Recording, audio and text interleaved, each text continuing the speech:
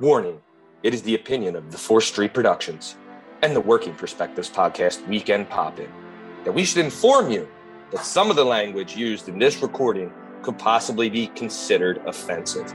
You've been warned, so if you decide to listen, then don't complain like a fucker.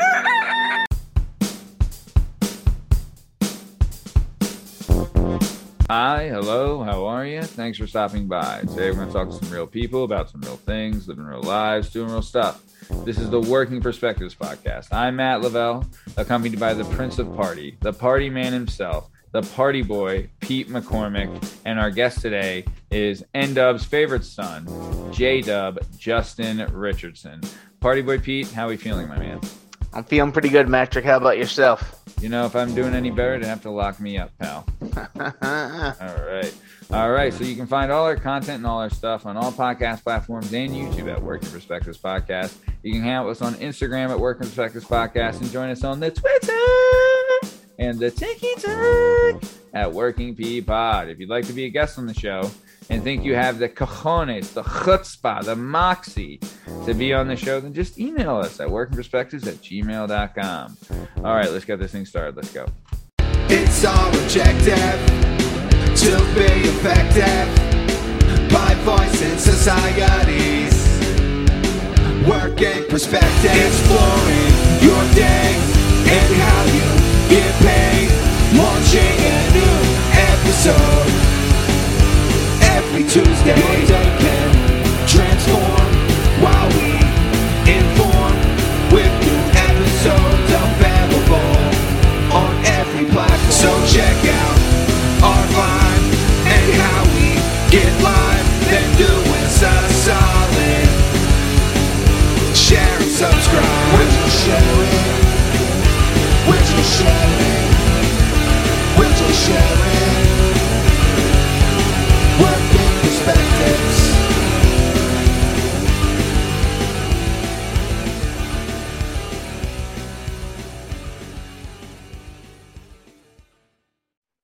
Okay, Partay Boy Pete, Party Boy, the party man, the one that parties, Party Boy Pete McCormick.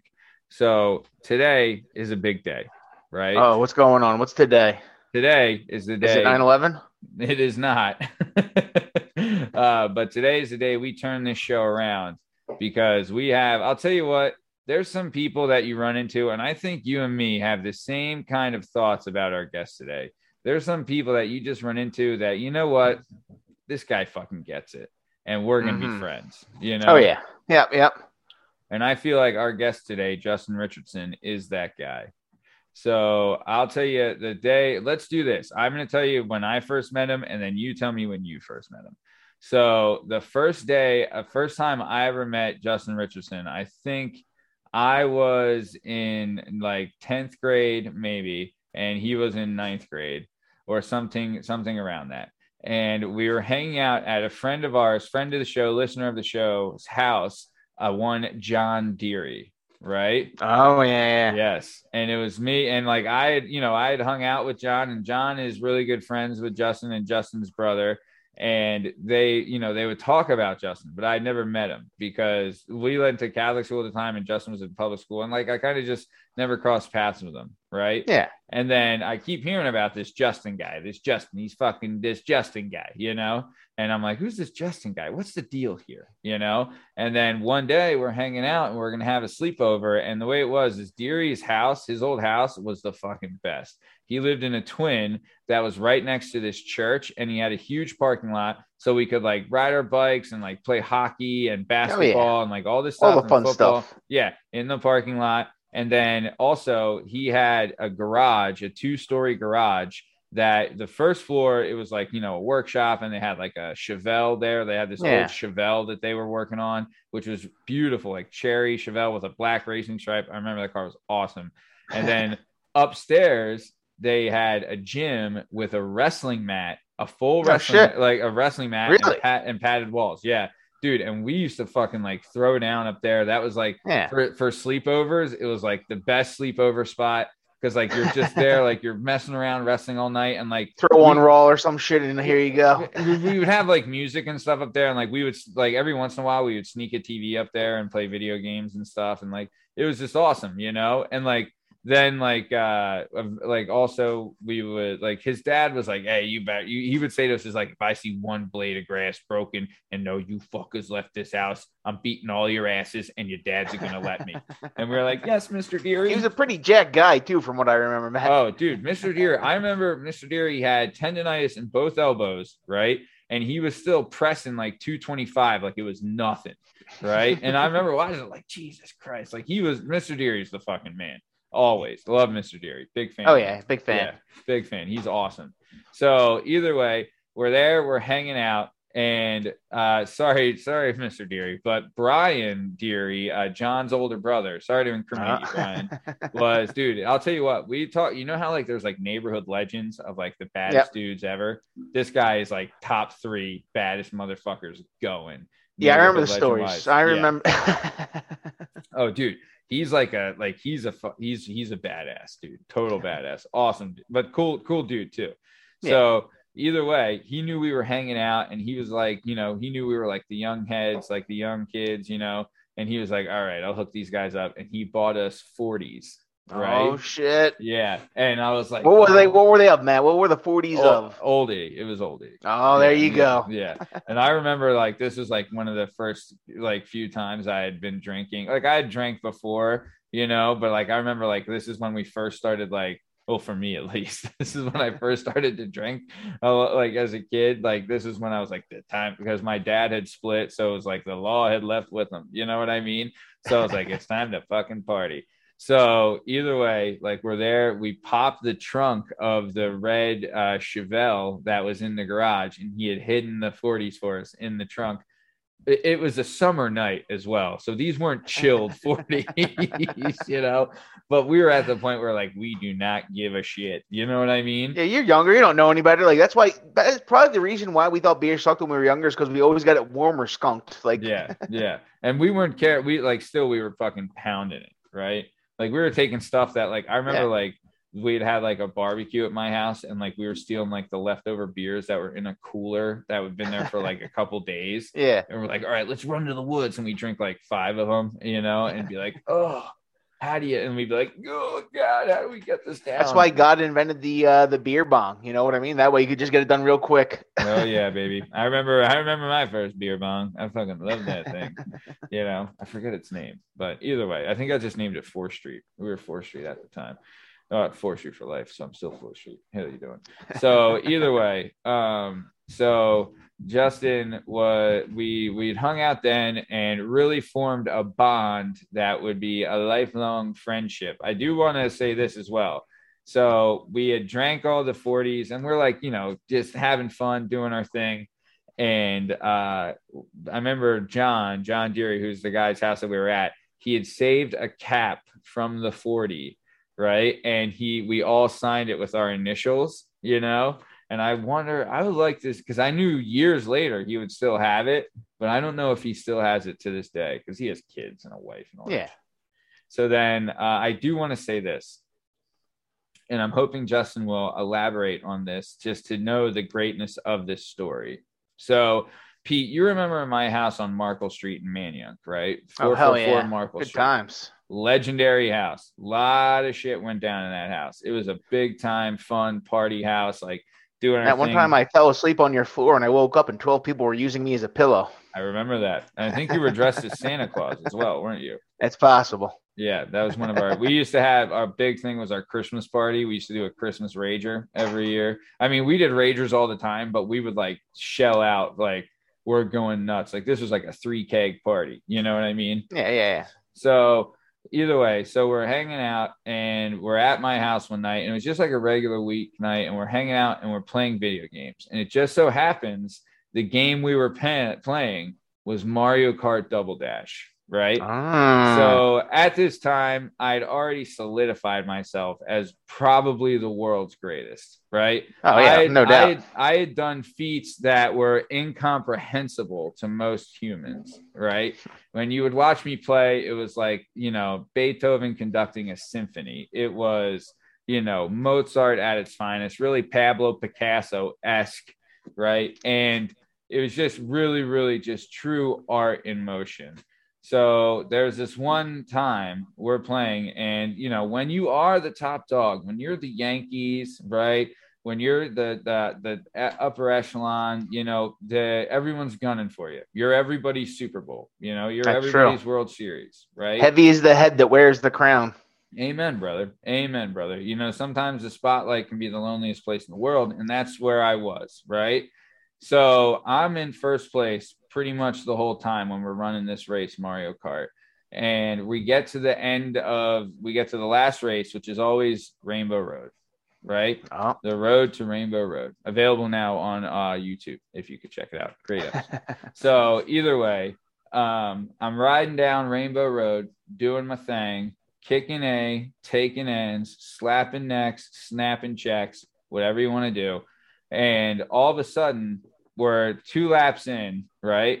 And we're on the last lap, and then it happens. I get hit with 1 blue shell. I recover, still in first place. Get hit with another blue shell. Recover, still in first place. So for those people that don't know, in Mario Kart, the blue shell only hits the person in first place, and it demolishes them, right? So I get hit again by the blue shell, and then once again, right? And I'm still in first place, still killing it, right? And then people are starting to catch up to me, though, and it's starting to get tough. So eventually someone passed me, and I was in second place after the 5th blue shell, right?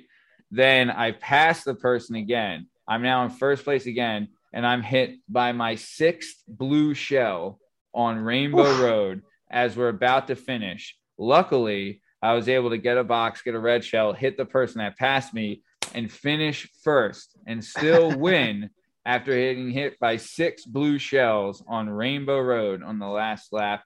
And it was just, it's really people that witnessed it. It's something you tell your grandparents about. It's really, really a feat that, it's never been duplicated, and it never will be. It's unbelievable. So that's just, just another story why I am the best, and I will remain the best and always will be the best at Mario Kart Double Dash. So Party Boy Pete, I already shared my story of when I met J-Dub. Do you remember your story of when you met J-Dub? So instead of my story when I met J-Dub, there's a story that I was like telling because I hadn't seen J-Dub in a while, and I was dating a girl. And I was trying to act like I was, very mature and past my drinking. I was never a fighter, that. One of the few times I got into a scuffle, J-Dub happened to witness it. So I don't know how the top coming in, but you convinced her, I'm mature now. I'm not really into fighting or anything.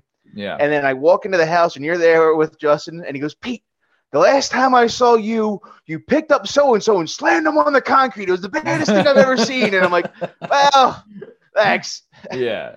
We didn't make it, so it's all good. But it was just like, I was like, that was the best spot blow up I've ever witnessed, and it was to me. Oh my God. I think dude. Well, I was there that night as well, and I'll tell you, it was terrifying to watch because, like you said, you're the nicest guy. You don't hey, you're blessing and the curse being a big guy because you're an intimidating presence, but you're also a target, right? So you never instigate a fight, you never start them, but you'll finish one, and I've seen it, and it was terrifying to behold. So without further ado, I'm really happy that Justin has been listening to the show and that he's a fan of the show and that he agreed to be on the show. And I couldn't be more happy when he agreed to be on. And also he stepped in a couple times to help to guest host when needed. And more than happy to have him on. Really happy he's here. And I'd just like to ask before we get started, Justin, have you seen the movie Bohemian Rhapsody? And if yes, what do you think of that piece of shit movie? I have seen it, and I don't think about it. I saw it. It was all right. I don't know. I didn't passionately hate it. I can tell you that much. You had a nice Friday evening eating popcorn, Yeah, what was it, like an hour and 45 minutes? Was it 2 hours? Yeah. I don't know. I mean, Remy Malek's got big teeth. I really like Mr. Robot, and he's the new Bond villain. I'm hyped to see that. Yeah. I like Queen, and I don't think about the movie at all. Oh, so you're just really nonplussed. You don't have an opinion altogether. Yeah, Really? like I think about that movie as often as I think about the movie. Does like that Rocket Man, and there was another like there was all these like old rock movies that came on the same year, and they all blended together. I think about Bohemian Rhapsody as often as I think about Demolition Man. Oh, I love Demolition Man. Yeah, I do love Demolition Man. It exists, but I don't think about it that much. But you know what? I also love Bohemian Rhapsody. Sorry. If you liked Bohemian Rhapsody, you probably loved Demolition Man. I love Demolition Man. Both Demolition Mans, but the Stallone one. Obviously, Wait, there's a second one? I didn't even know there was a sequel to Demolition. They remade it with Carl Urban. It's actually pretty good. When? It had to be like 5, wait, are 6 you years. think? Wait, are you thinking of Demolition Man or Judge Dredd? Oh shit, I'm thinking of Judge Dredd. Yeah, you're thinking of Judge Dredd. You know what? I think they're the same movie to me. Like they just blend all that. But, for the record, Judge Dredd, first R-rated movie I ever saw in theaters. No shit. Illegally, by the way, because I was not 17 by then. Yeah. Good for man. To wrap up those beginning stories, so I witnessed Kid Salami take 6 blue shells in the final lap of Rainbow Road, and when you got up, you looked at me and you screamed, "Tell your grandmother about that!" And then you ripped your control out of the wall and stapled it to the wall, like as if you were never going to use it again. And I saw my grandmother like 7 times a year, and I happened to see her like 2 weekends later, and we're standing in her living room. I was like, "Just so you know, Kid Salami took 6 blue shells in the final lap." And Brad looked at me and he was like, "Why'd you what?" And I was just like, I promised somebody I would tell her. And to this day, you are Kid Salami in my phone, by the way. You used to be Matt Lavelle spelled incorrectly, and now you're Kid Salami. Hey, I mean, you know, that's one of my my many nemesis is, or no, what? How would you say? The aliases? Aliases. Yeah, that's one of my many aliases. My own nemesis. Yeah. And yeah, I was just outside of a shitty bar in North Wales, and I saw Pete pick up somebody higher than I've ever seen anyone else pick someone up before in person. Dude, and I remember playing them in the ground, and then looked so sorry that he made him do that to him. That I was like, that's the most intimidating thing I have ever witnessed with my own eyes.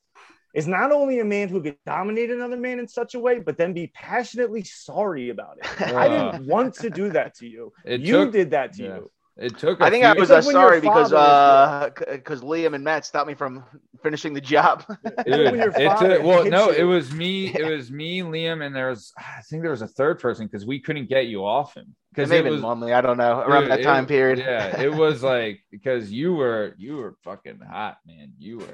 I thought you were gonna fucking kill. I thought, dude, I was hammered. I just saw it like in passionate slow mo. It's just like, oh my god.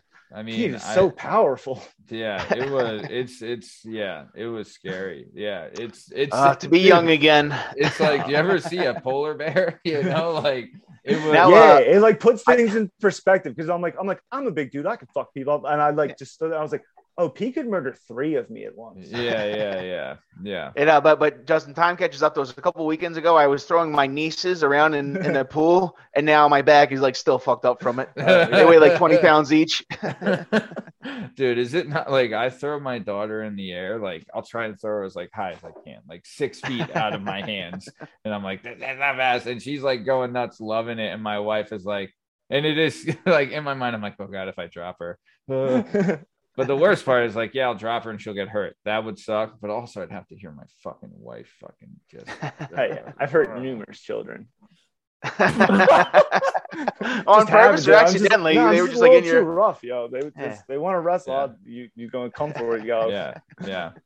I actually Justin at McDonald's, he races them up and goes down on the tray, runs into 4 kids on the way down. Yeah, you don't want to see me in a moon bounce, yo. I dominate. Yeah. Did you guys do that when you were?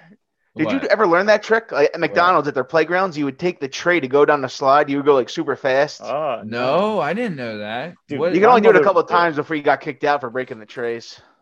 Dude, so you would sit on the tray in the slide and go, dude, I bet you were flying. Oh, yeah. Smart. Damn, you're like the potato sack at the fair.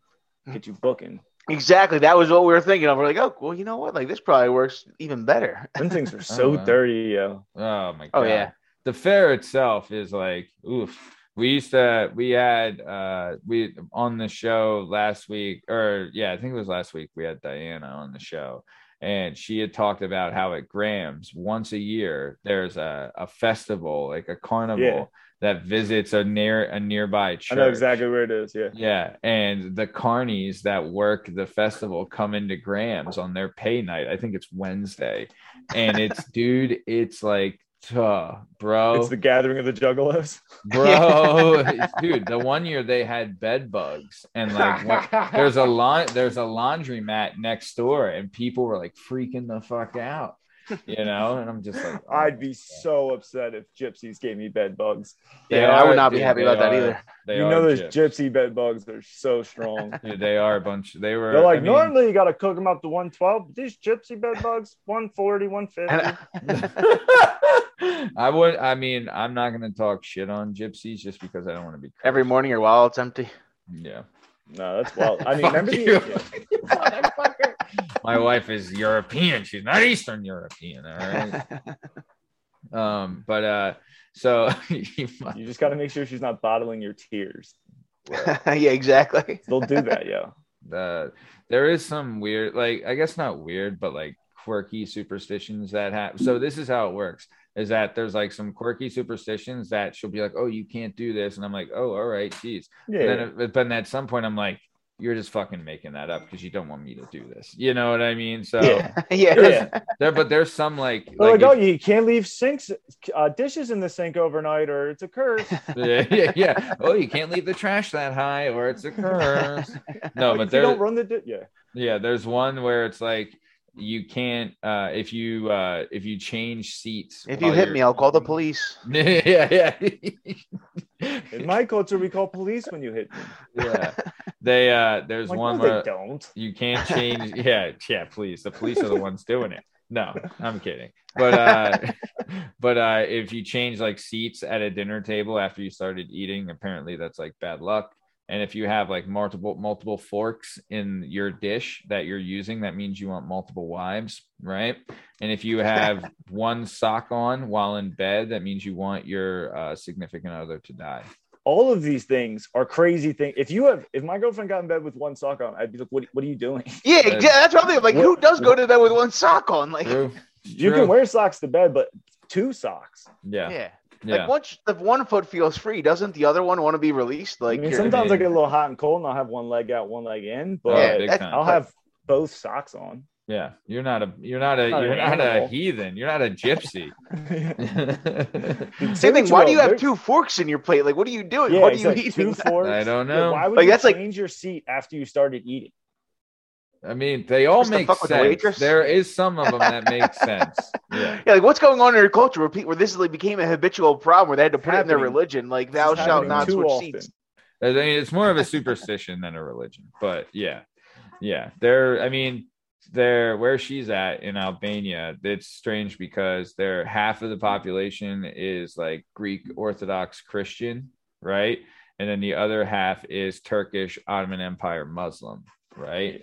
So it's just because like they were conquered by the Turks and the Muslims like during the Ottoman Empire, right?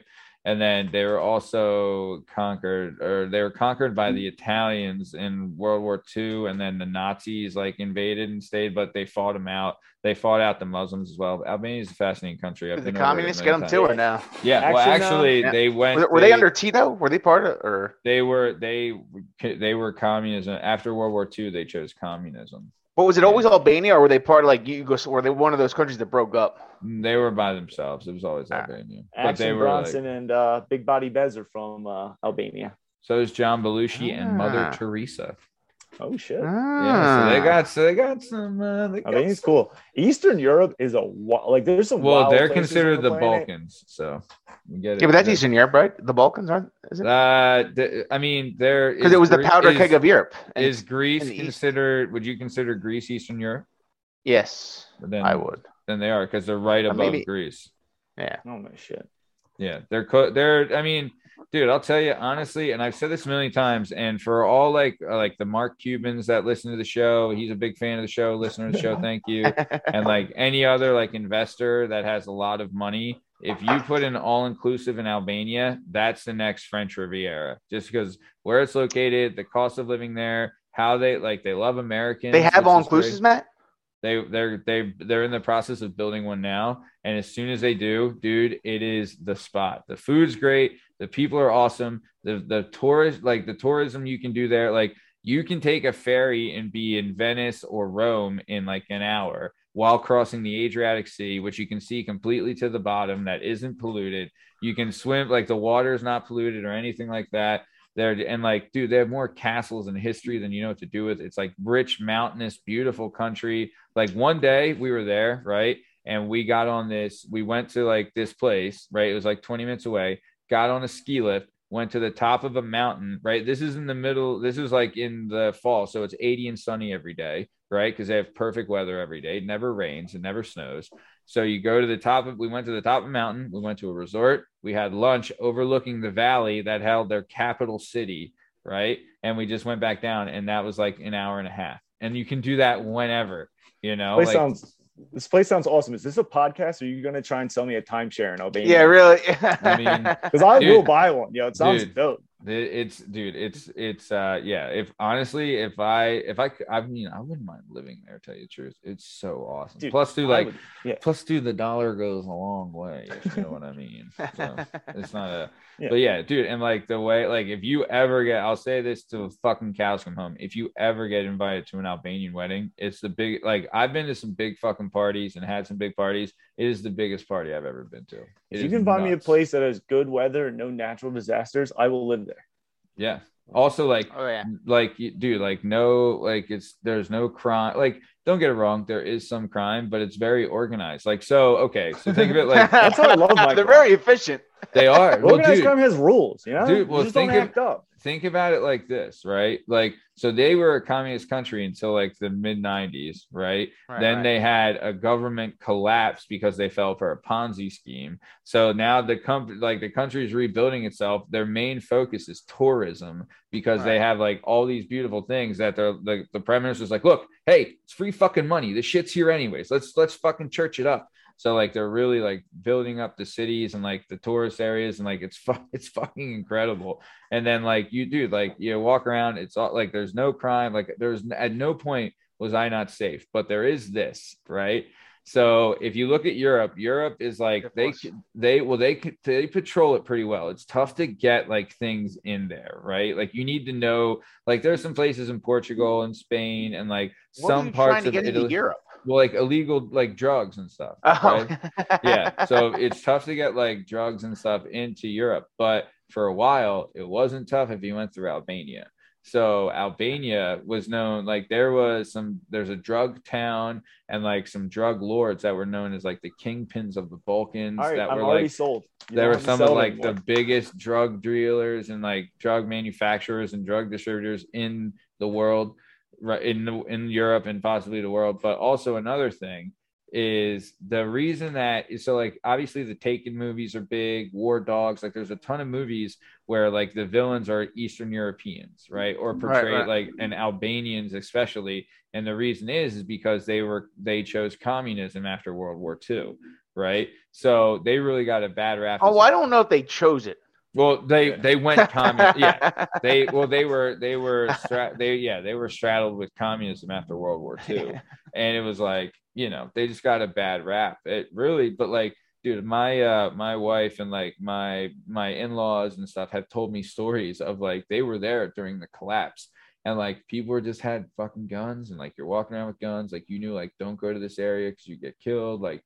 People were like, you know, like people still had to work and stuff, but like you're just like, you know, walking around with an AK. The police were kind of non-existent, but eventually they would clean all that up and stuff. But they said that wasn't even as dangerous as before, because before the way the communist era is that if you like, say if you had a neighbor you didn't like, you could go to the authorities and say that this person's spreading propaganda against the government. The next day the family's gone. It's like North Korea. Yeah. Really? Well, I mean, like that, you know, like also imagine this, right? They had one channel, right? That's how Russia was. One channel. Yeah. So you have a TV that has one channel that played from 8 a.m. till 10 p.m. and then it cut off, right? So if you were on TV ever, you were a fucking megastar, right? Yeah. because the whole country's watching. So my father-in-law was on TV annually, like a couple times a year, because he was the #1 dancer in Albania. Hell Dude, yeah. it's pretty, like when we go back there, like he's a big deal. Like I've been down, like I walk around with him because me and him are like boys, you know, like we'll go out to like he like like we're walking around, like there's people coming up to him on the streets and stuff, and like being like, oh, you know, and he's like the coolest dude, you know what I mean? And then like he took me out one night with him and his boys, bro. They fucking party down, man. Oh, yeah. It was like also like him, all and his buddies were former dancers in the troupe, right? So like dancing in Albanian culture is almost like a form of combat to them, because the way it was back in the day is that like if one girl got married to a guy from another village, at the wedding, they're like, fucking, who's got the better what, right? Who's got the better food? Who's got the better show off? Who's got, right? So then when it came to dancing, it's like, who's going to show? Like, who's going to be better? And they throw the fuck down, bro. Like, dude, these guys, they're old. Like, they're in their almost like 70s, like late 60s. And they're like, they would like hold, like one person holds one guy's hand. He stands there, does a flip. The other one does a flip. Then they do flips like back and forth, standing there holding a hand. Like they're doing like this flip. They're dancing like they do like this dance where they play the rhythm and it goes like faster and their feet are like, yeah, like, oh, it's like, it's fucking awesome to watch. And like they're old men tearing it the fuck down. It was some hype. Yeah, I mean, and then they you know, I was like the laugh break, because they were like getting into it, like doing their thing, and like they're having fun and everything. But then there's like a song. There's only like 2 songs I know the words to in Albanian, but one of them is called Kukat Citirona, right? And it's like if like Philadelphia had a song, right? That was like, this is the song. If you're from Philadelphia, this is like your song. Yeah. It's almost like the Rocky music would be, you know what I mean? Like yeah. up there, like this is like our fucking jam. In West Philadelphia, born and well, raised. like, do you remember how Meek Mill's song went during when we made the Super Bowl run in 17? That was like the Philadelphia song, you know? So it was kind of like that, right? But it means like I'm from Tirana, and Tirana is the capital of Albania, and it's also their biggest city. Right. So if like you're from there, you're like, yeah, it's like I'm a New Yorker almost. Right. So like they're playing that song and I know the words. So I'm in like the middle of all these people and we're all singing this song, like going nuts. It's pretty incredible, I'll say, you know. But yeah, that's awesome. So enough about Albania. So on the next episode of Albanian Americans. All right. So Justin here, I want to get into his story. So Justin here, like we said before, he's the pride of North Wales, aka N-Dub. He was born and raised in the Dirty Dub, aka N-Dub, aka North Wales, aka North Kakalaki, aka Clacktown, aka Schwappy Town, aka Schwap Game, home of. So Justin here went to public school K through 12.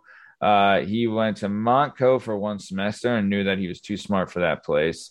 And he played some soccer growing up, a little footy football, some baseball, a little track.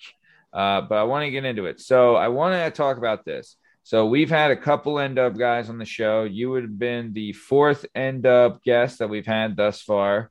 We've had Badass Brandon Hill, Schwap Game Steve Cabot, Sean fucking Day, and then now Justin J-Dub Richardson. Oh, you'd be the 5th, because we also had Thomas Young Tommy, the Dreamboat Tommy Romeo. Yeah, see, Tommy was my age. All the other kids you listed off were all very intimidating.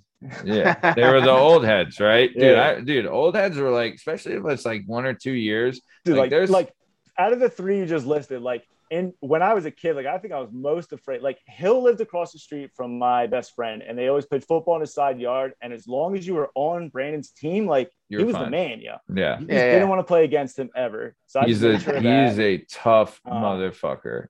We've told a couple stories about Brandon being a tough motherfucker. Go ahead. Sean beat me up a couple times, and like it was whatever. Like it was mostly my fault. Like I was a mouthy kid, and he was just looking for anybody to test on. Are you the one that called him Sean Gay? No, I hit a Capri Sun straw into the back of his head, and he just turned around and he's like, "I'm gonna fuck you up." And I was like, "Yeah." And I told my neighbor about it, and he was a crossing guard, and he was like, "I'll walk you to school." I was like, "I don't need that. Like, don't do that."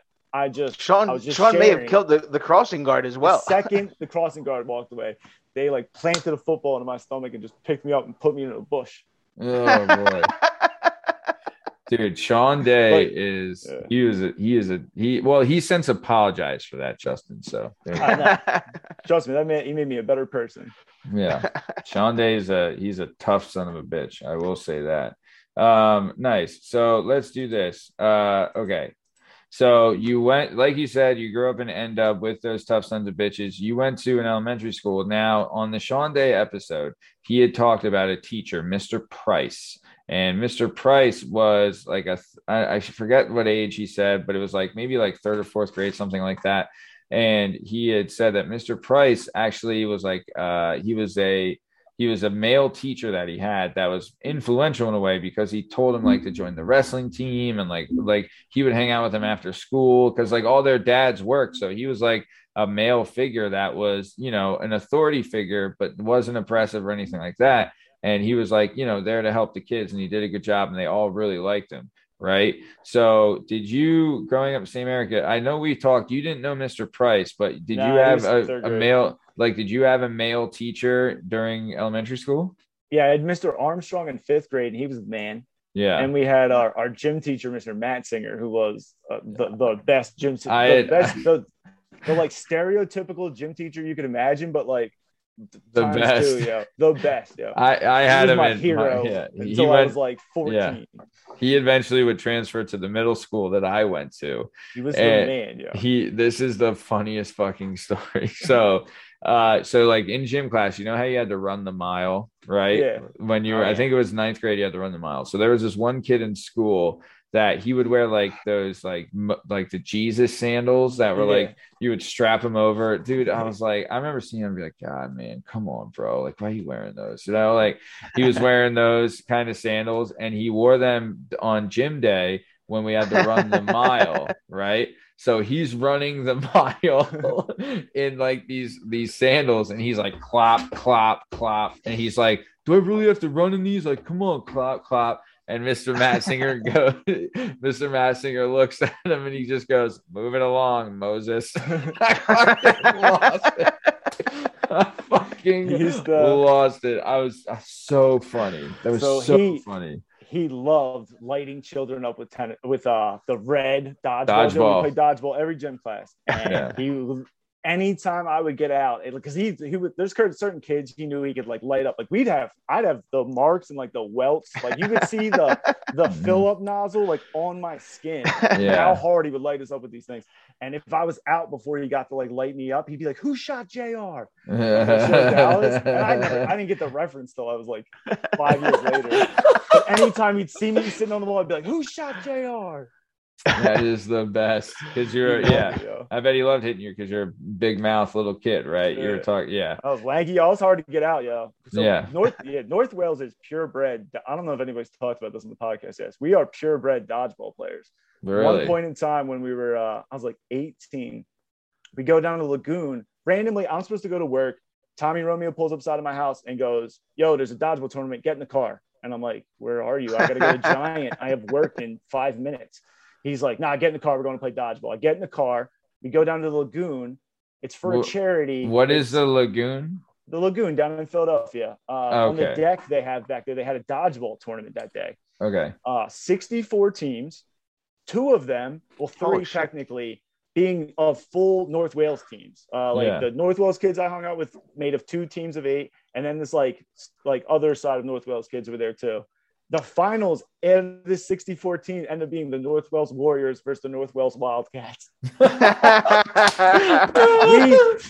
We ate these people alive. The family who the charity was for cheated in one of our matches. Like one of the guys got pegged and like wouldn't go out, and we like made a fuss about it. We're like, we don't even win anything. Like you're cheating. Like you're just cheating for the sake of cheating. Yeah. It was wild. But like we were all just sitting there. I was like, what are the odds of that?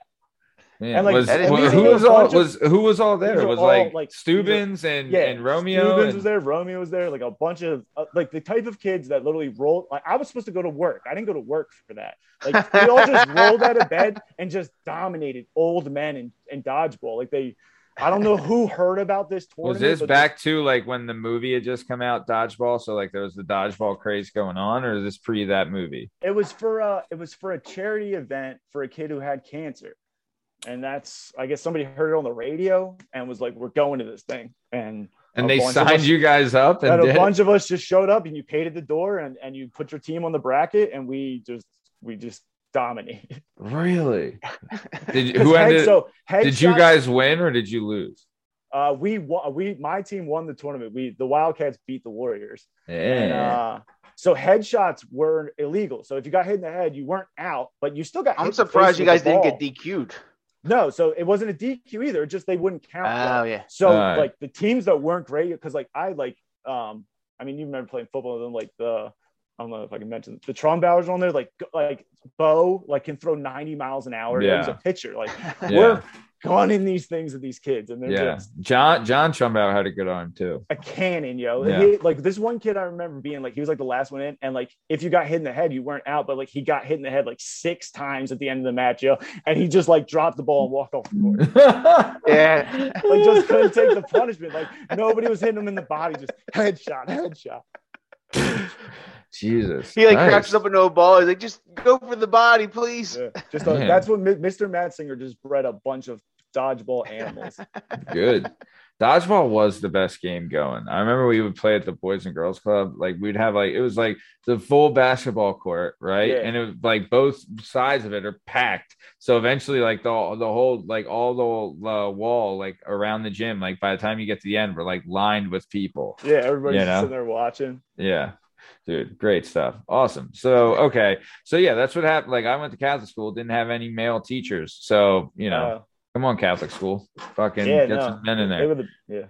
Yeah. So, no, but it's good. Like, young men need a positive male influence, and young women need it too, So, I bet, too, back in the day, like, especially like the young teachers, they just fucking had to pick the litter of all the good looking teachers at school, right? And the lunch ladies, must have been the best. Now it's like, forget it. So, okay, let's keep it moving. So you were a kid, you played soccer and you played football, basketball, and track. So talk about soccer. You played that for a little bit. How'd you like soccer? I like soccer. Soccer's fun. It's a good sport to get your like footwork together and stuff. I played it for a while just because like, I don't know. That's how my mom and my stepdad ended up meeting each other. And me and my stepbrother played against each other. And my stepdad like gave my mom her phone number or his phone number. Oh, yeah. What? Without soccer. What? Yeah. Isn't that crazy? Yeah. Well, it looks like someone won that match. Heyo. Yeah. Like some of the worst concussions I got from soccer, like trying to head the ball, heading other people. Yeah. Oh, yeah. No. Yeah. I scored 3 goals against the U15 team when I was in U13. Oh, shit. Under the first game we ever played under the lights, I scored 3 goals. Oh, dude. Wasn't there anything? I remember soccer under the lights and baseball under the lights. I remember like as a younger kid, like in the Little League and like the younger youth programs, I was like, God, I can't wait till we can play under the lights, And then eventually you play under the lights and you're like, this is the fucking best. You know what I mean? There's nothing better than playing under the lights. You're like, this is incredible. Why have we been doing this the whole time? Yeah. Loved under the lights. So then, okay, so let's keep it moving. So you did some soccer and then some footy football, right? Yeah. So let's talk about it. You played, so you started when you were like 10 and then you played till you were in high school. So how'd you like footy football? What position did you play? How'd you do? So I was a little heavy when I was a kid. So like 5th grade, I played, like all my friends are in 90, but I'm in 105. And I was I know that feeling. Same. So we all do, guys. We went down the shore. So I missed the first week. This is the first time I've ever played tackle football. I missed the first week. So there's no hitting the first week. Yeah. Second week, you show up, put pads on, you start hitting drills. Yeah. I show up that day. Romeo's older brother's on the team, and he knows me. Oh boy! And I've never. This is like I'm just enjoying like putting on shoulder pads for the first time. Putting you're like, yeah, on. all right, whoa, I feel cool. Yeah. I see myself in line. We're doing one person has the ball, one person doesn't. Yeah. Meet each other in between the pylons. Yeah. The old goes, Oklahoma drill, I believe it's called, right? Or cool, something along those lines. I like figure out who I'm up against. I'm like, all right, I could see that ball. I could do this. I'm watching how it goes down. I see Tom's brother make eye contact with me and then move himself in line. So now he goes against me. He's done the math himself, and he's like, wait a minute. He's like, I know what I'm doing. Watch this. I seen you. Watch this. So I have the ball. He's gonna tackle me. I give him my best, Like I have older brothers. Sure. I don't have older brothers at this point. I am the oldest of my family at this point. I don't have older brothers yet. Right. You rule the roost. Yeah. I've been in like maybe one fight and it went terribly. Right. But he hit my little brother. Sure. My kid's hands were very fast. So I go into the pile as hard as I can. He picks me up, slams me, knocks the wind out of me. I cry a little bit. Of course. Getting the wind knocked out of you as a kid fucking sucked. Let's all talk. Fryling's dad is like, "You all right?" Like smacks me, tells me get back in line. I get back in line. I pull my composure back together. I'm like, all right, I got this. The lines aren't even, so I'm going again, and I watched Romeo again look at himself in line and line himself up with me, and I get up to the front. And the other coach was Coach Blue. He looks at me, he goes, you don't have to do this, right? And I was like, I'll do it. It's fine.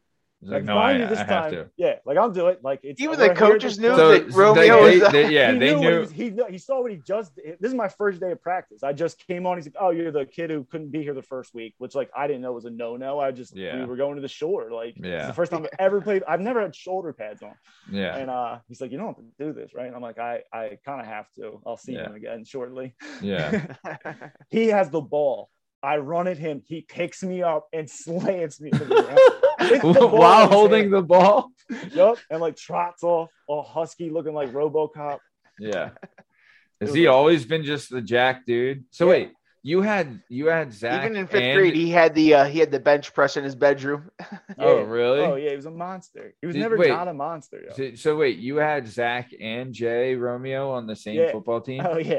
Oh my God, dude. So we've talked about him before, and Pete actually credited Mr. Freiling for helping him, stay with wrestling. And, he thought he instilled the love of the sport in me. Yeah. I can still hear his rings hitting against my helmet. Yeah. He was a really good dude. But dude, his son, Zach, was a stud at every sport. So you had both of them on the same team. So you guys must have been pretty freaking tough. Yeah, we were a good team. Yeah. And I for the first, until I started playing Madden, had no idea what was going on. I remember playing Madden the first time and being oh, this is what my position is supposed to do. I was I thought I was the quarterback. I was I just run after the guy with the ball. I'm like, are you supposed to drop? That's what they mean when they drop back. Oh, okay. Yeah. Who was the quarterback on your guys' team? It was one of the Mengals. I want to say. Oh, Daryl? Yeah. Might have been Daryl. I don't think it was Drew because Drew was younger than me. Yeah, no, it was definitely Daryl. If it was all right. Yeah. Shout out. Fan of the show, listener of the show, Daryl Mangle. Big fan. Nice. Awesome, man. So cool. All right. Squad was fun as shit. What position did you play? Back then, I think I played tight end, D end. Nice. I think they probably put me on offensive line at first. Yeah.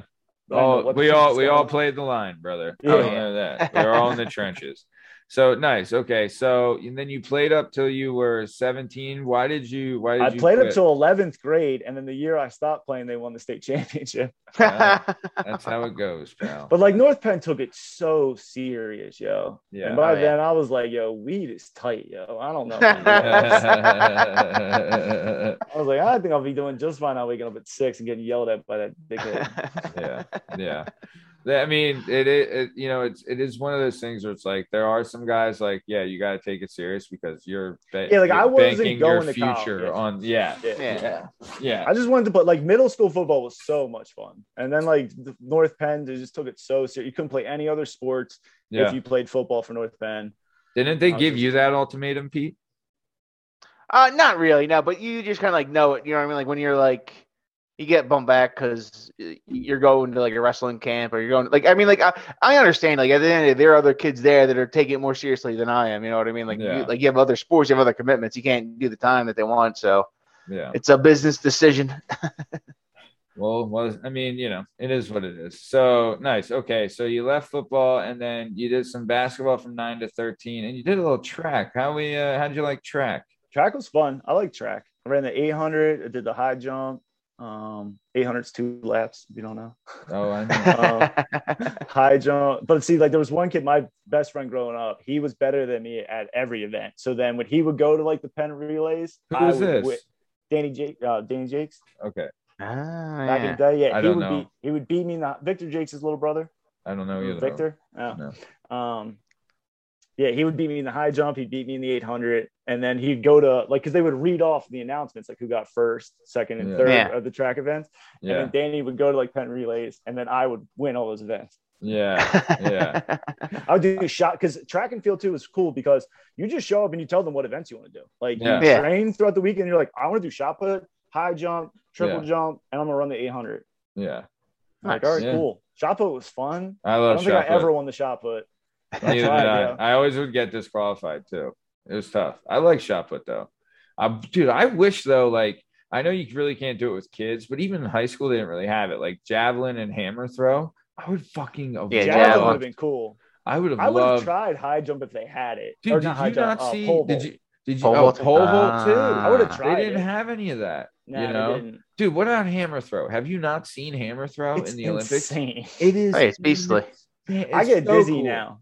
I used to, when I was a kid, I could ride the Gravitron. I could ride the Gravitron for 45 minutes straight and be fine. Were you the kid that would hang from the railing? I could stand. I could stand in the Gravitron. And then one day when I was I don't know, 15, I went on that teacup ride where the whole ride spins and then you can spin the ride inside. Make you go faster. And my uncle was whipping that on as fast as possible. And when I got off, I threw up. And ever since then, I get motion sickness. I never had it before that. Really? Yeah, if I go to Donkey Park, I can ride 2 roller coasters and I feel like shit. Yeah. Oh, that's a shame. They took it from me. I'm not gonna lie. Yeah, he took. You need to go fuck that uncle up now. He's older. He can't fight back. Yeah, you need to take. You need to knock some. Remember when you made me dizzy at the pier? Remember the T-Cop 99, bitch? Yeah. You remember the merry-go-round, you mother? You know what it's like to throw up to Billy Idol's Moni Moni? It's a nightmare. Unless he just hits people right on the spot. Moni Moni. Thrown up on a pier in New Jersey, but Billy Idol singing his heart out. Man. So so I'll tell you this. Now when we go down to the shore, I go to LBI and there's this area. It's called Fantasy Island, but it has it's a bunch of little rides for kids and the carnival game gimmick and an arcade and stuff. And it's nice. And I'll take my daughter there, and she just started riding some of the rides, but she can only ride the real little kid ride. So one of them, she loves the merry-go-round, because she loves being on the horse. And then there's another one where it's you get in a B and you go up and down and up and down around. And I'm not gonna lie, dude, there's been a couple of times where on that I'm this ride needs to fucking end now. I'm this is no good for old Uncle Matty, but it's also because the rides are made for kids, but I have to ride the ride with her. So there's there's this one video they have a kid size Ferris wheel, right? And literally I'm the size of the cage that you're in, and she's sitting on the other side, and you just see the cage tilted my Matt has his legs on the floor and he's just standing up as it gets to the top and sitting back down. Oh yeah, that's exactly what it was. It's I could barely fit through the window. I'm oh my god. But yeah.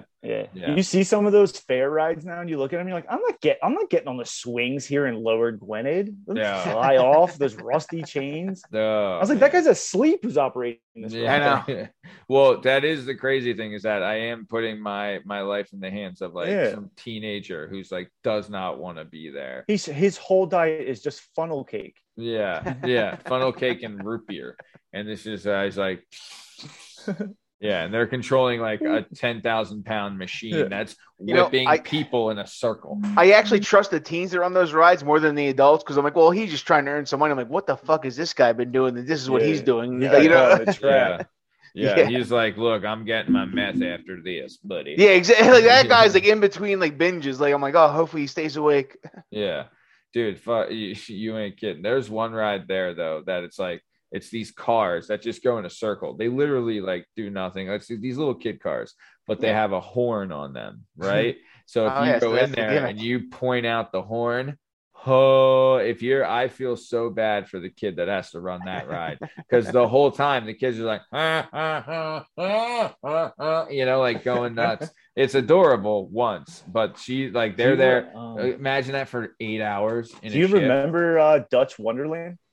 Didn't you go to Dutch Wonderland as kids? It was like out in as a Lancaster. real little kid, I did. It was a miniature like Donny Park. Like it was all really small rides for kids, but a whole park of it. Yeah. We used to go there as children. Oh, nice. Well, that explains why I don't remember, because it was like so long ago. I'm like, I remember that being like a little kid, though, like in the stroller little. Yeah, nice.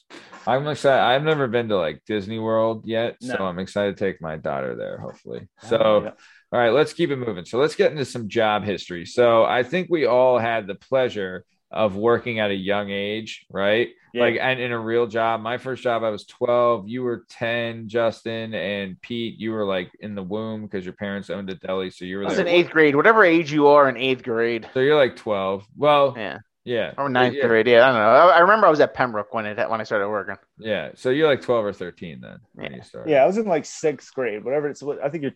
How old are you in 6th grade? 10 or 11. Yeah. But so.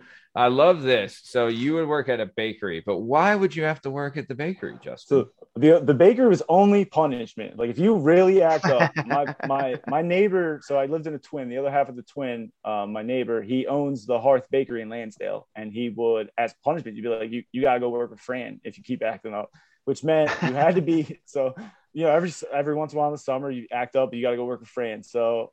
You have to be sitting. Well, I don't think you were actually supposed to sit on his car, but I would because I was an asshole kid. So you had to be sitting on his car by 4:30, and then in the morning, in the summer. In the summer when you have off from school, you gotta go out. You gotta sit on the green. He had a green Dodge Dart. You gotta sit on the Dart. And it's like, if you weren't sitting on the, because he would just leave. Like, he wasn't like coming to knock on the door and be like, hey, is Justin coming to work today? Because my mom would just be like, you got to take him, And then, so he would leave. Like, if you had to go back in the house and tell my mom, like, I missed the ride to the bakery, that would be way worse. And I never missed it. And I only had to go like the one summer she came up with this idea. And I think Fran was like, I'm not doing child labor anymore for you. But so he's like, they come asking questions. Yeah, I'm a kid. 4:30 in the morning. You got to go in a bakery. It's never been in a giant bakery. It's a giant oven, so it's 300 degrees in there all day. It's the summer, and I worked with these two large women, and they would. So like, if you complain, they'd be like, "You're a bitch. Yeah, you're a pussy." Like they were very foul mouthed and lovely. I love them, but dearly. But like they were just like, you couldn't be a bitch because they'd be like, "What's up, needle dick?" Yeah. Oh, are you sweaty? You're like, yeah. Do you want to go home? Like, yes. Yeah. You're like, well, wait till you get your first hot flash of menopause, bitch. No, there. Do I get paid? Yeah, you didn't get paid for that. That was your punishment. That was it. Like, and you got dropped back off at like 2:00. Oh, that's fucking great. I love that. That was the first job I ever went to. That is great fucking. Oh, they did pay you or they didn't pay you? No, they didn't pay you. No, that was your punishment.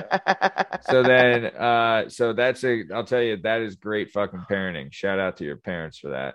Then after you worked at the bakery, you worked as like a maintenance guy and like a landscape, took care of like the grounds at an office building. So what was that like? That place was cool. So we just took care of the grounds, like did the landscaping, but it was like big, it was empty. And then the last day, so I show up one day for work, and it's some Eastern European people who work there. And I walk in the building, and he goes, "Today is last day."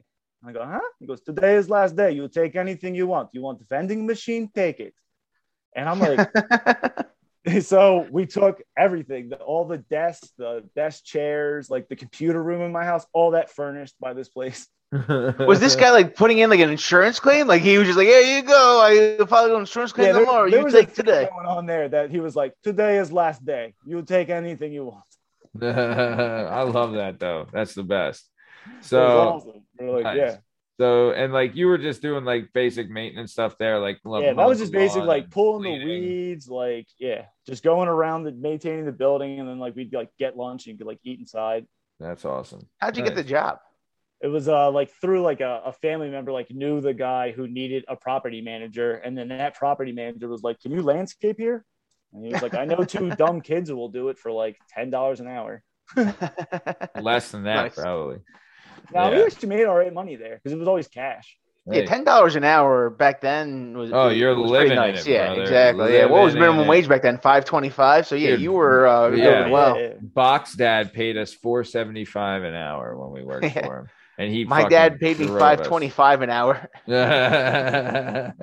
Yeah, nice. So, all right, let's keep it going. So then, after you left there on last day, right? You Yeah. worked at a machine shop. So, so what was this like? It was an assembly line job, right? So, what was going on here? Yeah, so my father works at a machine shop in Fort Washington. My grandfather worked there. My father's worked there his whole life. And so like he did as a kid, like he, my grandfather would bring my father in the summers and have him work there.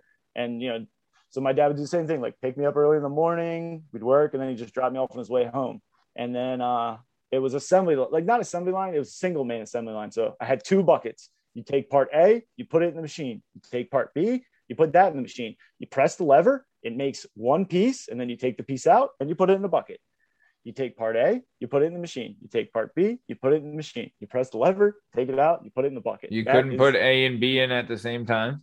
Like you couldn't mess it up. Like, you know what I mean? They're in 2 buckets, but yeah, you had to stick one in here, stick one in here, press the lever, connect them. And that was the whole job. Right. And then, how many hours you're doing that? Like 8 hours? 8 hours. Shift? Oh, yeah. It's like baby. the first time I ever tried coffee. Like Oh, also baby. other than my dad and like 2 other white guys, it was all Vietnamese people.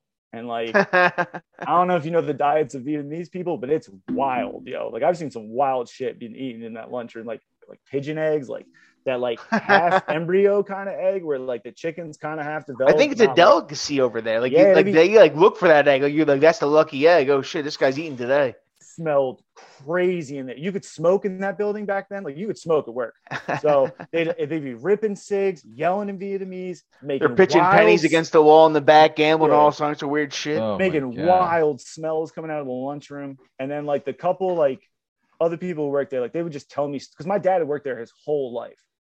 And my dad at this point in time in his life had turned around from the man he used to be. My dad was a different person. Now he was born again. He's religious. And so is he still that way? He is still now, yeah. Good for him. But the man he used to be, I would get the stories about him from the people who used to work with him. Like from the Vietnamese? No, there's like one Vietnamese guy and like a couple like white guys in the shipping building who are like, I know your old man. Like those kind of stories. Like they'd see me outside, like you should have seen your old man when he was your age. Yeah, like those kind of stories. Like he used to hide up there all day. Like shit like that. It's funny. Yeah, that's where I banged Jenny McKee in the closet. The machine job wasn't bad, yeah. Like you smelled like oil when you left, and like my dad would show me what he did, and his shit like was very like number based. Like he ran the CNC machines, which would like drill out and create like all kinds of shapes. Okay, like customization kind of drilling. Yeah, they did like bearings and small parts that you'd find in like industrial equipment. So his was like a legit skill that was his learned. job was cool. Like so, I would work like half the day. Like he would have a work order. I need 100 pieces for that small part thing I do. So once I knocked out 100, I was kind of free to do whatever I wanted. And normally that'd be like hang out with him, and he would show me what he was doing. I was like, hey, stay here in case somebody else orders another 100 of these things. Yeah, like it wasn't overly demanding. Right. And I basically was half because I was like, I don't know, 14, 15, and they didn't want me being home all summer doing nothing, you know? Right. Yep. They didn't want you home at all. Yeah, ever. exactly. They never be up to something. Yeah, I was the same way. I was never freaking home as a kid. Hated it. Then I started working at Papa John. After that, like 15, I started working at Papa John's because me and Romeo worked there, and he got fired because he wasn't old enough. So what you're referencing is for the listeners of the show, which include Tom Hanks and Robert De Niro and Derek Jeter, all fans of the show, listeners of the show. From what Justin's referencing, he's referencing a story that was told by Tommy Romeo on the Tommy Romeo episode, which you can find on all podcast platforms and YouTube at Working Perspectives Podcast. And Tommy told a story of where he got a job. Justin had gotten him a job at Papa John's. And when he was there, Tommy's working there and doing everything normal. And then one day, 3 months in, they fire him. And it's because they didn't read his application right. And he was, 15 or something? We both applied. And I was, we're both, our birthdays are a day apart and a year. Yeah. So we both applied. They probably looked at mine like, oh, he's 15. They're like, oh, he's 15. And then the manager came one day, like the guy who runs the stores, and was like, yeah, we need more people, but you can't hire anyone under 15 or something. And Tommy's like, I'm 14. He was like, you can't work here. So he ratted Well, you're himself fired out. then. I think so. And then so I got hired and fired I worked there, got fired, worked there, got fired, worked there, got fired. I got hired and fired by 3 different managers because it was within walking distance of my house. Why So would you get fired? Oh, like the one time, I mean, for all kinds, just like no Yeah. shows, like, you know what I Yeah. mean? Like Yeah. something better Yeah. happened. You're like, I'm not coming. Yeah, like a tournament, dodgeball. Yeah, out of yeah, nowhere. Yeah, dodgeball tournament. The one manager was cool, but just had enough of me. Like I just like, Yeah. but like the first time I ever did cocaine was in that job. The one manager, he was like a nerdy dude, yo. And I always liked myself as somebody who could like, if you need something, I could find it for you. And I never Yeah. tried cocaine before, but he was like an older, dorky kind of kid who ran the store. How old is he? He was probably like, I don't know, like, see, in my mind, like he was 30 to me, but he was probably like, if I was 15, he might've been 19. You know, Oh, Yeah, but still, a 19-year-old asking a 15-year-old to get him. because he was some kind of EA, dorky. He was a little heavy. So he had a bowl where if you kept it in the freezer, it would like the water inside the bowl would get hard and you could smoke weed out of it. Yeah. So he had that. That's where I found out he was smoking. He did drugs because I like found it in the walk-in one day, like the bag where you keep potting. Like I found it, started hitting it. I was like, oh, what's up, bull? Like, I know you do. And he was like, wow, do you know where to get any cocaine? And I was like, I think so. So I got it for him. And he was like, you want some? And I was like, I'd never done cocaine before, but I remember like those, it goes back to that story I remember the people in the machine shop telling me stories about how my old man used to do coke. And I was like, well, my dad used to do it. Did you bite off the Vietnamese? Is that how you got it for this guy? No, I found it within the illustrious borough of North Wales. Right. And Which you can find anything apparently. yeah, I can find it. And yeah, I remember doing coke at the pizza shop and being like, this is crazy. Yeah. This is normally safe for N-Dub Pub, not the pizza shop. God damn. And I remember growing up and be like, who's letting children do cocaine in a pizza shop? Like, what? Yeah. And they fired me. Other children are. He's still that guy's We a did mess child with too. The one time. Well, it's like, and your parents made you work all this time because the thing is keeping you out of trouble, and little did they know. Oh, Yeah. work got me into more trouble than anything because that's where I would meet other people. Oh, yeah. Oh, Yeah. you're in trouble too? How could we be in trouble together? Oh, Yeah, yeah. yeah. Every job I find one person who I'm like, oh, me and this kid can't hang out. Yeah. And we Yeah. immediately become best friends. Yeah. Yeah. Nice. So you get hired and fired from Papa Jake's 3 times, right? And then That job was fun. They had. can you talk about why you got fired the one time? Didn't you have a scam there, or do you not want to talk about that? We used to have a scheme where I would run the register. So if you came in and we're going to pay cash, like I noticed you were going to pay cash, I would quick cancel your order and the system, and then take your money, give you the correct change, which then you had to do off the top of your head because you no longer had the computer screen in front of you. Yeah. So like if your pizza was $12.78 and you handed me a 20 and I canceled the order, the till would still be correct.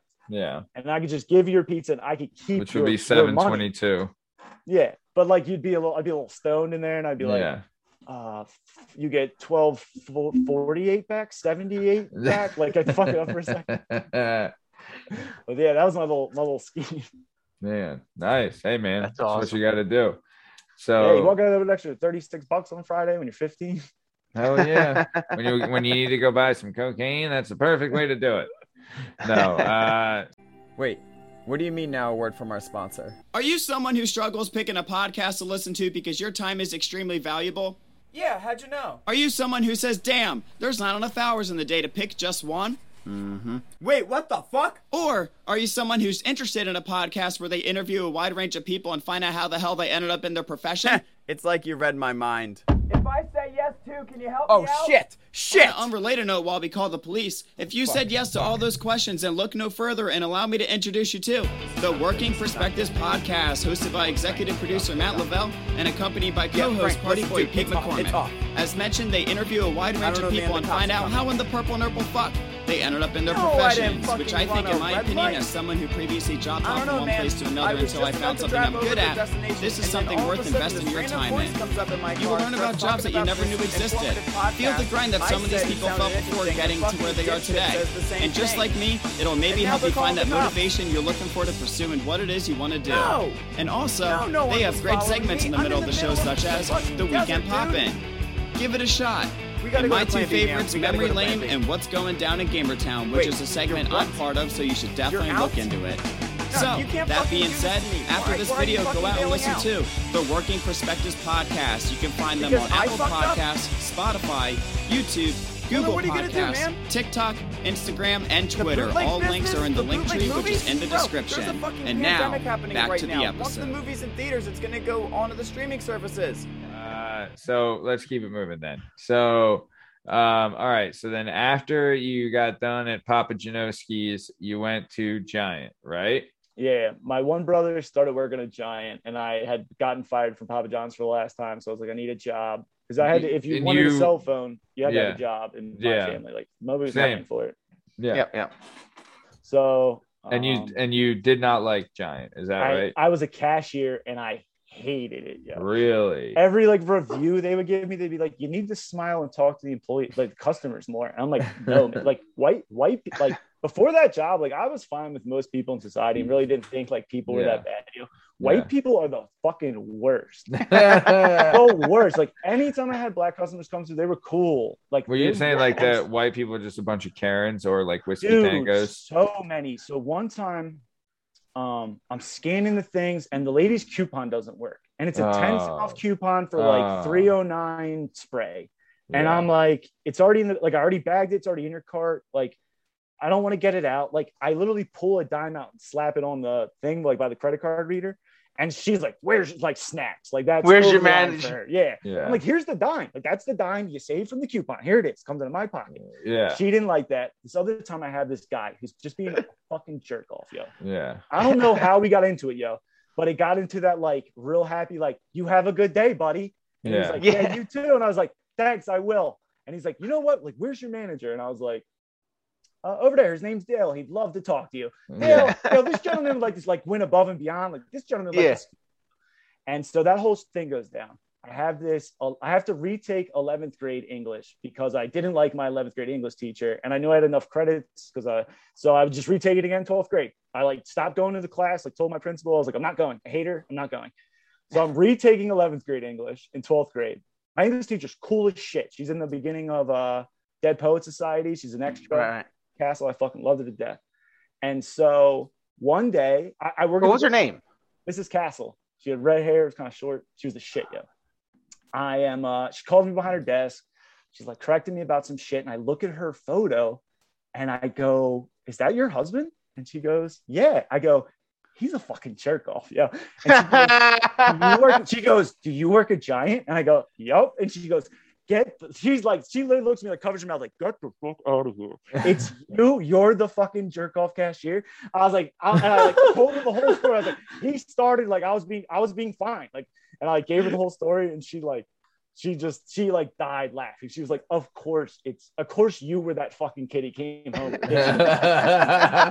Wait, And so I you swear to pissed God- off her husband so much that he came So home much. and said like this fucking bastard at Dude, Giant. I don't even understand. Like I've never had a problem with a cashier. Like, so you know, What did true you folks, even like, say? never once, like I you don't just remember they how it scan and then I started. just give them money and then that's Yeah. it. Like, Usually they just say hi and I'm like, you don't even have to say that, kid. Just fucking here we go. Yeah, and like I was just kind of straight. I would get real. The one kid who worked in like the milk department had this big conversion van and always had weed, and you could always get real high in the conversion van. So probably half the time I was just kind of really high and didn't want people to know I was high, so I wouldn't start being talkative because then you could be stoned and you start talking about dumb shit with people.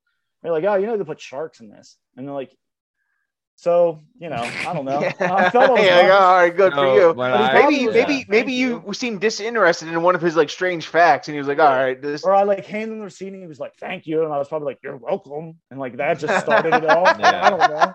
Yeah. Sometimes that automatic response you can't control. You're like, all right. Like, what do you want? Like, you want a prize? We're coming through today. Let's go. Buddy. Out of the grocery store. Keep it moving. There's a line, Bob. My favorite story of that is I'm working the cashier. This lady's kid is at the end. We're like, where are you back? And he's standing in a triangle, very wide base, yo. My young bull has the widest base. And I'm watching him and he goes, uh-oh. And I look at him. The mom looks at me like, uh-oh. And he starts reaching down into the cuff of his sweatpants. And she goes, Jacob, no. And he straight pulls a turd out, yo, and puts it above his head. like so proud of it, yo. He's like, look at So this bad. one, Mom. That's from all the fiber. Just wide stance for a minute. We're all looking at him like, what's with the wide stance? And he just goes, uh-oh, and just starts digging it out. I was like, yes. Days like this, so he bad. dropped some heat, and then he goes to like the bottom of like his ankle, Cuffed and sweatpants, pulls so he's got like. And we all know. so he knew what he's gonna like, pull out. the sweatpants are gonna catch this one, Mom. Yeah. Like I know it's a turd, but until I see the turd, I don't really know it's. I'm like, uh-oh. Was the kid like? Was he like making eye contact with you before that? Just like watch me while I do this. He was just standing. So he was standing so wide and like in the middle of the lane too. Like he was by like where you bag yours, but I could see his whole body because he was 3 feet tall. He was far enough away that I could see all of them. I could see his shoes, yo. I could still see the Velcro on his shoes. Oh God. And it was solid, yo. He pulled out a rock, yo. How old was this kid? He had to be 3, 4. I don't know. He was this big. Oh, that's the best. Good for So proud of it. Don't for do that. it. Like you just like. Well, she knew that And this her has happened mom, like the before. mom knew what it was. Like Jacob, do not. And he was like, "Oh, I'm gonna watch this." He's like, I'm you gonna took get me to the this grocery store on the wrong day, baby. You know this is what I do. Oh man. I would love it if that was just like his move. Like, you know what, Mom? I wanted that toy, but now you're gonna get my toy. Justin, You know? your manager, is he the guy that like left his wife for the high school chick? He was real tall and he had like a mustache. He was really tall, yo. Because like I was 6 foot at that point. Like What is this? But you would remember this if it was like there was a manager there. I don't know if he was the general manager or what, but like he started like he left his wife and like started dating a chick that we went to high school with. She was in my grade, so she was a year above you, like some blonde chick. And he left his wife? Well, no. So I Oh. you know I know about this from like so like I don't know if you guys know Dave Rule, but like he worked at Giant like in high school. yo, Yeah, he was the man. yeah, Dave Rule, he was like a nut, right? Dude, that's a legendary nut right there. Yeah, buddy. yeah. He's a One day we'll get into nut. Dave Rule stories. That kid was crazy, but he lived in my development, and like he was telling me like like how like this chick that was riding our bus was dating this guy that was like the general manager of Giant, and then I worked at Giant the summer after my freshman year of college. So I remember I was working on, I think with like I worked at the deli back with like Tomatis was in seafood. And But, Chris so- Wertan was back there, and But wait, Justin, did you work at the Giant in North Wales? Yeah, the one in Montgomeryville. Yeah. yeah. we worked Oh, at so St. you John, worked yeah. at the one by the Target, not the one Yeah. not the one at Sumney Town and whatchamacallit. No, not that one. No. Okay. Yeah, Sorry, you were there go with like Brian Myers and Grimacin and like all those guys were there. Yeah, okay. Yeah, randomly they would throw food around at night. Yeah, but yeah, like so then like all of a sudden like that summer I'm like working there one night at the deli like closing it down and I see that the manager walking hand in hand with that girl and I'm like holy shit, Dave was like not lying, he was telling the fucking truth, like this actually happened. This chick started dating this guy in high school, then like he left his wife for her as soon as she graduated. Oh my God, was she good looking? She was good looking enough. Yeah. I mean like for like a 40-year-old like a Yeah. That place, so that job too. One last story about that place. So there Please. I didn't make any friends. The kid who had the Converge van smoked a lot of weed. Like he was cool. We weren't like friends, but like I got weed off him and we hung out in his Sure. van and we took break together. Sure. And then there was this old man there who was a butcher. And he was like, he looked like he used to be a biker years ago. I just called him Old Man John. And so I met this man when I'm 19. And I loved him. Like we're simpatico. Like we get along together. Yeah. When you And hit it so- off, you hit it off. Yeah, we just kindred spirits, right? So I'll get to this job later, but I'll tell you the story now. So like 4 jobs later, 10 years later, I'm working at this warehouse in Norristown. I'm running the third shift, and in walks Old Man John. Like he got hired the week before, and he just walks in, and I'm like, "The fuck are you doing here?" And he's like, "The fuck are you doing here?" And I'm like, he's like, I need a fucking job. Like, that's fucking, and I'm like, he's like, this is what you do now? Like, we haven't seen each other 19 to like 26 probably. And so we immediately hit it off again. Now I can drink and shit. So we start like, because he knew I was wild then. And so yeah. we hadn't He's seen each been other waiting in for this so time. long. Like now I can Yeah, go because he's free. like a I can biker fucking dude. party. He hung out like on like 29, like Gravel Pike, like that. He was like from that area. Like I don't know my much about him, God. but like he's like that kind of dude, right? Yeah. Old man, long hair, like had a vest and shit, rode a fucking badass bike. And so we're working there. The first weekend comes up and he's like, hey, you You want to hang out with me tonight? And I'm like, yeah, fuck yeah, let's do it, right? We go like the gravel pike in on 29. He comes with me, he's like, you want to split a 200 gram of cocaine? And I'm like, what? And he's like, it's $200 a gram. And I'm like, that's a fucking, I mean, I don't know if you do. And again, this podcast is going to come off like I do coke a lot. I do not do cocaine very often. I swear to God. or anymore. Yeah. Drugs find me. I don't find drugs. And so I'm like, fuck yeah. Like $200 gram. Like, I know he's not going to like rob me. So I'm like, I'm in, right? Give him my $100. He goes and gets it. And he dumps it onto a record, you know, like a big old vinyl record. And yeah. Like, at his house. Oh, he's going like 70s style with it. He's like, here we go. Yeah. We start, and it looks like, it doesn't look that impressive, right? It's like a small line. He starts breaking up, it starts getting like bigger and bigger and bigger to the point where like it almost like stretches to like the length of the vinyl.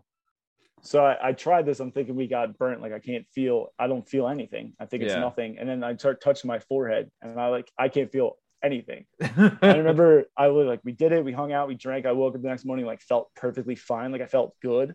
And I was like, that's why, like, I'm like, the shitty, like if you get shitty cocaine, you feel shitty. If you do quality cocaine, I woke up and felt like perfectly fine. Oh boy. I was like, that was wild. And was it like, did you like eventually you were like, whoa baby? Yeah, when it like at one point I was just like, holy shit, like I'm very, very high. But like all of that, it's just crazy. Like from that job at Giant, like because I only worked there for like 6 months, maybe a year. Yeah. And I met that old man butcher guy, and then like just got so the Giant job, I think I got in trouble for no showing and no calling to that dodgeball tournament, and they fired me the next time I came in. So I never knew what happened to him, and then 10 years later we run into each other again. Yeah, look at that. Looks like it was meant to be.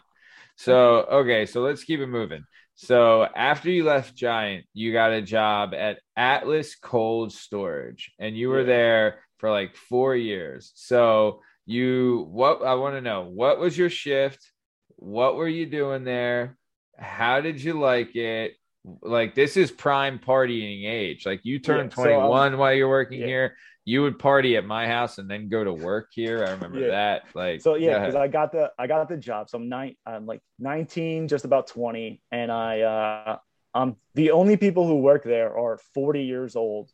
Like, I'm the youngest kid by far. There's like one kid who I ended up making friends with, and like I'm the godfather of his firstborn child. Oh shit, nice. But, that's my boy. But so I start working there, and it's 2 o'clock to 11 o'clock. It's second shift. 2 p.m. to 11 p.m. Okay. So you get done work at 11 p.m.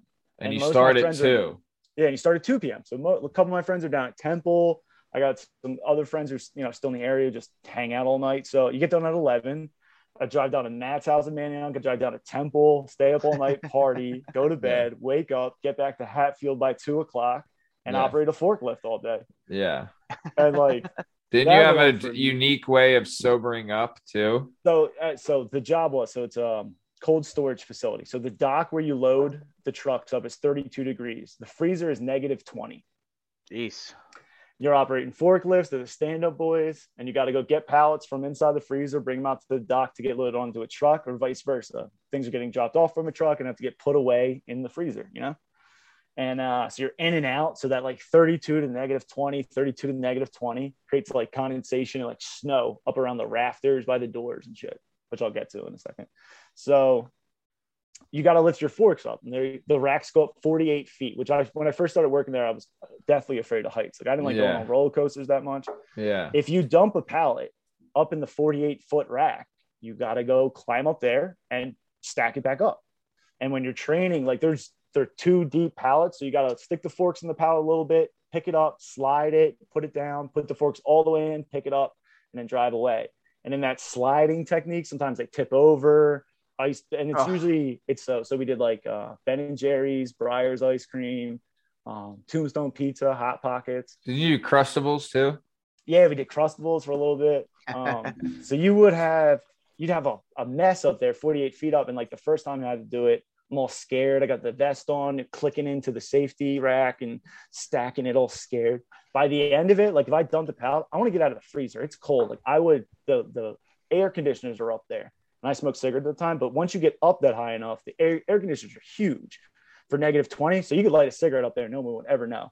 So I dump a pallet, stick a cigarette in my mouth, climb up the shaft of my forklift, and then climb into the rack, restack it up, put my cigarette out, hide it in one of the racks, and then climb back down.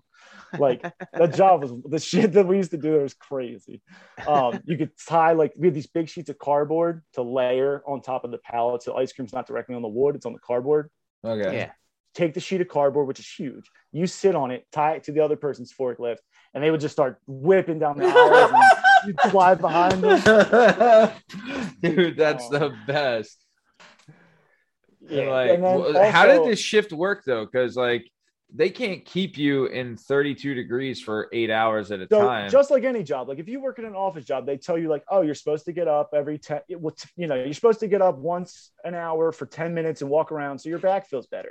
And the same thing at this job, they'd be like, hey, you should only stay in the freezer for 15-minute periods and then come out and take a break. But all of your bonuses were percentage based. So like if you hit this tier of production, you got this percentage raise. So like in 4 years, I went from like $13 to $22, like very quickly. Nice. And so nice. like you would just have to figure out the math. Like they had a computer system now and you probably can't cheat it. But back then it would just be like, you have to do 15 pallets an hour. But if you would you'd have to put the pallets in the freezer. If you would get close spots, you could put 15 pallets away in 15 minutes. If you got far away spots, it could take you an hour to put away 15 pallets. So I knew that, know which shit would go where and pick my shit. And I'd be done my work in 30 minutes and I could fuck around for 30 minutes. And then I'd work for 30 minutes and fuck around for 30 minutes. Nice. Yeah. I remember there was someone else worked there with you that was supposed to be a guest on this show and big timed us. So we're not going to mention their name, but we'll just mention that their mom is smoking hot. And he worked at this place with you. And I remember him telling me, he was like, I see Justin like fuck around all the time and do his stuff, but he's always done at the right time, right? Like he always hit his fucking numbers, And he's like, but I see him like, he's like eating ice cream with a lid and like doing all this, you know what I mean? So and the racks were like monkey bars. Like I got real good at so for a period of time, I was convinced that I could. So there was levels. They were 8-foot levels, A, B, C, D. And it would equal out to, what's that? 32 feet. Sometimes had E racks. So yeah, it'd be 48 feet at the highest. Right. And I was doing the math. I'm like, I could jump from D into C like safely. Because it was like 16 feet for the aisle. And I'm like, and then if you add like the bonus, like I could jump 12 running. Like I was bored as shit. I used to hang up upside down under the racks. We would get high in there. So some of the racks were real deep. You could fit 5 pallets into a rack. So you could drive your forklift into the rack. You could walk by the aisle. You would see no forklifts because they're in the rack, if that makes sense. Yeah. Okay. So there's one kid who I used to smoke with at work. He was older. He'd be like, meet me in a 5 deep. Meaning like find me in a 5 deep rack where you can hide our lifts and we'll fucking smoke weed and operate heavy equipment all day. Yeah. So you kind of like that job then, like you're driving forklifts, you're messing around. Like if it wasn't so cold, right? Yeah. If that job was moving Cheez-Its around instead of ice cream, I would have never stopped working. I mean, it wasn't my choice to leave, but I would have never stopped working there. I did quit. Oh, go ahead. Sorry. Well, I'm saying we're running into a theme here, it would seem. Why did you leave this job? Also, you wanted to mention something about the condensation on the doors. Oh, yeah. So that build up, right? So the racks are real high. So you have to lift your forks up to get to the 48-foot rack. You stay on the ground, the forks go up. And it takes 15 seconds for the forks to get up that high.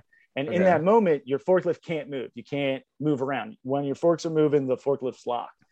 So sometimes you would pick racks by the doors where all the snow is built up on these I-beams. Okay. And thick layers of snow, big mounds would build up from that moisture, just all the doors opening all the time. Yeah. So you would take a Ben & Jerry's pint and you could put a good spiral on a Ben & Jerry's pint. And when somebody's stuck there by the door and their forks are going up and they can't move, you turn a corner, throw a Ben & Jerry's pint up. All you got to do is hit one of the I-beams. It'll ding and it'll ring and drop all the snow from the I-beams onto the person who's standing there. And you're helpless. Like it happened to me. You're helpless in that moment because you can't move your forks anymore. All you can do is either run away from your forklift or you have stickers and pens and extra gloves and hand warmers on your lift and shit. Like I had my shit laid out and just snow covers the whole ground, everything. Oh, it would be that was like a good prank to do. And we did shipping out of there. So like you would just hear like a ping and be like, oh no. Well, I would come around the corner and be like, yeah, and they'd see you and be like, no, and you just throw it up there. And by that, it's too late. Like if you run, it gets mad slippery. Like, 'cause I've seen some people would try to run, but if the snow came down, like that hard concrete and that real frozen snow would be so slippery. Oh, you're done. And then we also shipped stuff with dry ice. And anytime anybody brought in a 2-liter, you would fill it up with a little bit of water, put some dry ice in there, screw the cap on, and just roll it down an aisle at them. What? Really? Yeah. How loud was that? No. Dude, so one kid, we were doing it all the time. And we started bringing in temps, which meant that the company started bringing in a little more of an African-American crowd. And I loved every single one of them. Like Flip was my boy, Stacks and Smoke were all like really good fucking kids. Best names ever. Yeah, like Stacks was gigantic and wouldn't hurt a butterfly. Like the nicest man you've ever met in your life, but could crush your skull with his bare hands. Sounds like someone I know. And so I showed Fred this trick, like with a 20 ounce. Like, you put a couple of things of dry ice in, a little bit of warm water from the coffee machine, screw the cap on, and it bubbles up and explodes. And it sounds loud.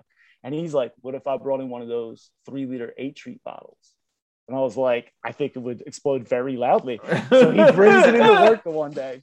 What, you just sneak it in like under your jacket or something? Well, it's in the lunchroom, So then you walk out to the dock. You have so much clothes on, you can sneak anything in because you got layers on layers. This is -20. You're in like fisherman outfit, basically. Yeah. Like the long johns and a coat. Wait. It's -20 where you're driving the forklift, but then there's a place where it's 32 degrees. Yeah, the dock. So the dock, like where you see like all the roll-up doors and tractor trailers back up to, there's like a big size dock inside that's 32 degrees. Okay. And then inside the freezer doors, there's these big giant doors that forklifts could drive through. And it's huge. It's the biggest cold storage facility in North America, or second biggest now. But at the time it was the biggest. And I mean, you could fit basketball courts upon basketball courts inside of just one of the 3 freezers we were stocking. Oh, wow. I mean, it was huge. Like you could drive in there for 10 minutes, like on a forklift. And, wow. So you could get away with doing stuff in the far back corner. Like this, what was going to sound like a shotgun blast would be like from the office. You'd be like, what was that? Yeah. But we took that big 8-treat bottle, dumped a bunch of dry ice in water and threw it. And we waited and it like didn't go off. And then Fred like started walking to, I'm like, don't like fireworks. I'm like, don't walk to it. Like it will eventually go off. There's pressure building inside of it. Yeah. So we both like back our foot. It was, I mean, I had it. It was so loud because it's indoors and inside that freezer. It was so loud. And then we got more creative. We started sticking them inside of ice cream and then putting like the lid back on the ice cream and letting them blow up. In like an ice cream tub? Yeah. So we would also ship to the 31 Baskin Robbins store, those 5-gallon drums. Yeah. And if they would get messed up, we would throw them away. We had like a throwaway bin.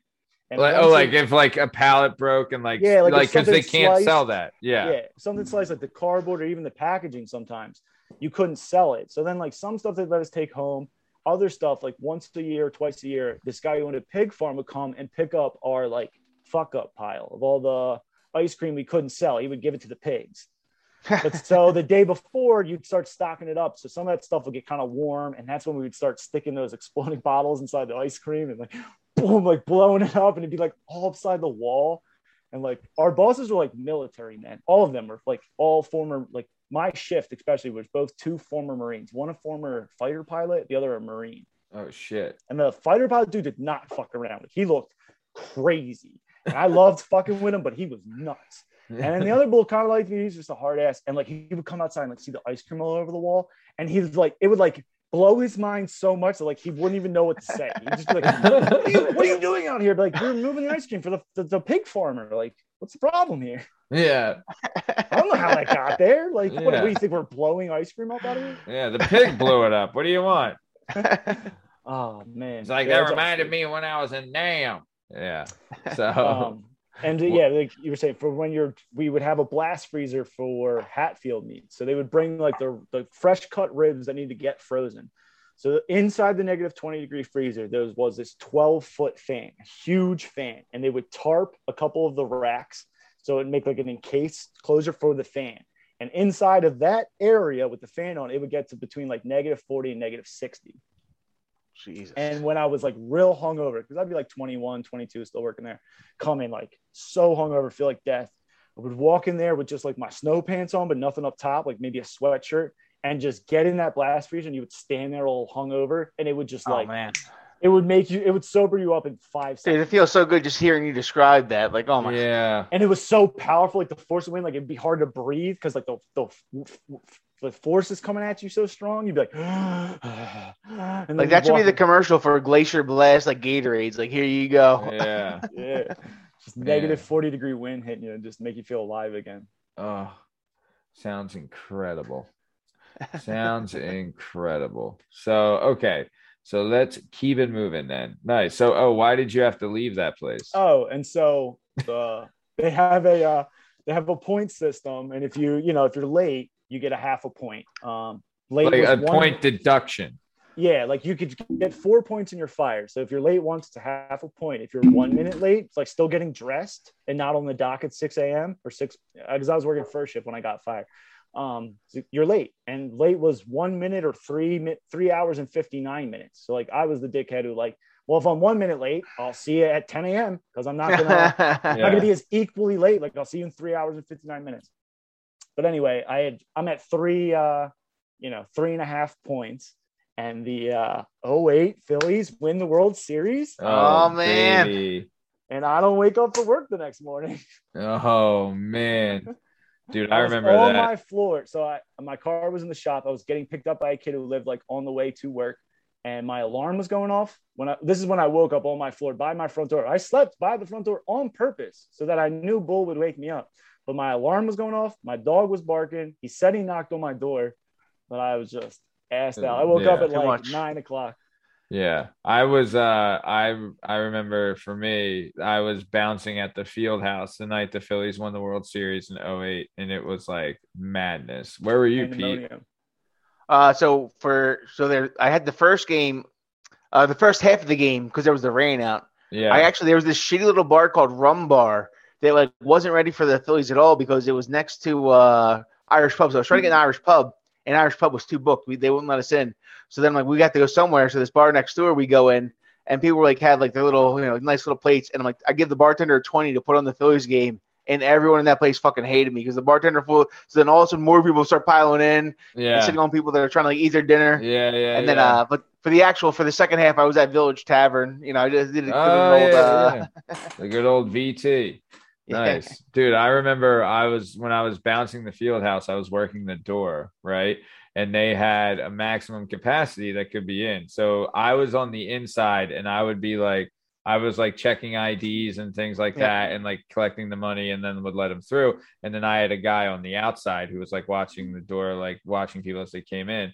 And he and we were at capacity, and we weren't letting people in. And there's this 2 people that showed up, and the guy in the door knocked. He would give me a signal. He would knock as these guys are willing to pay.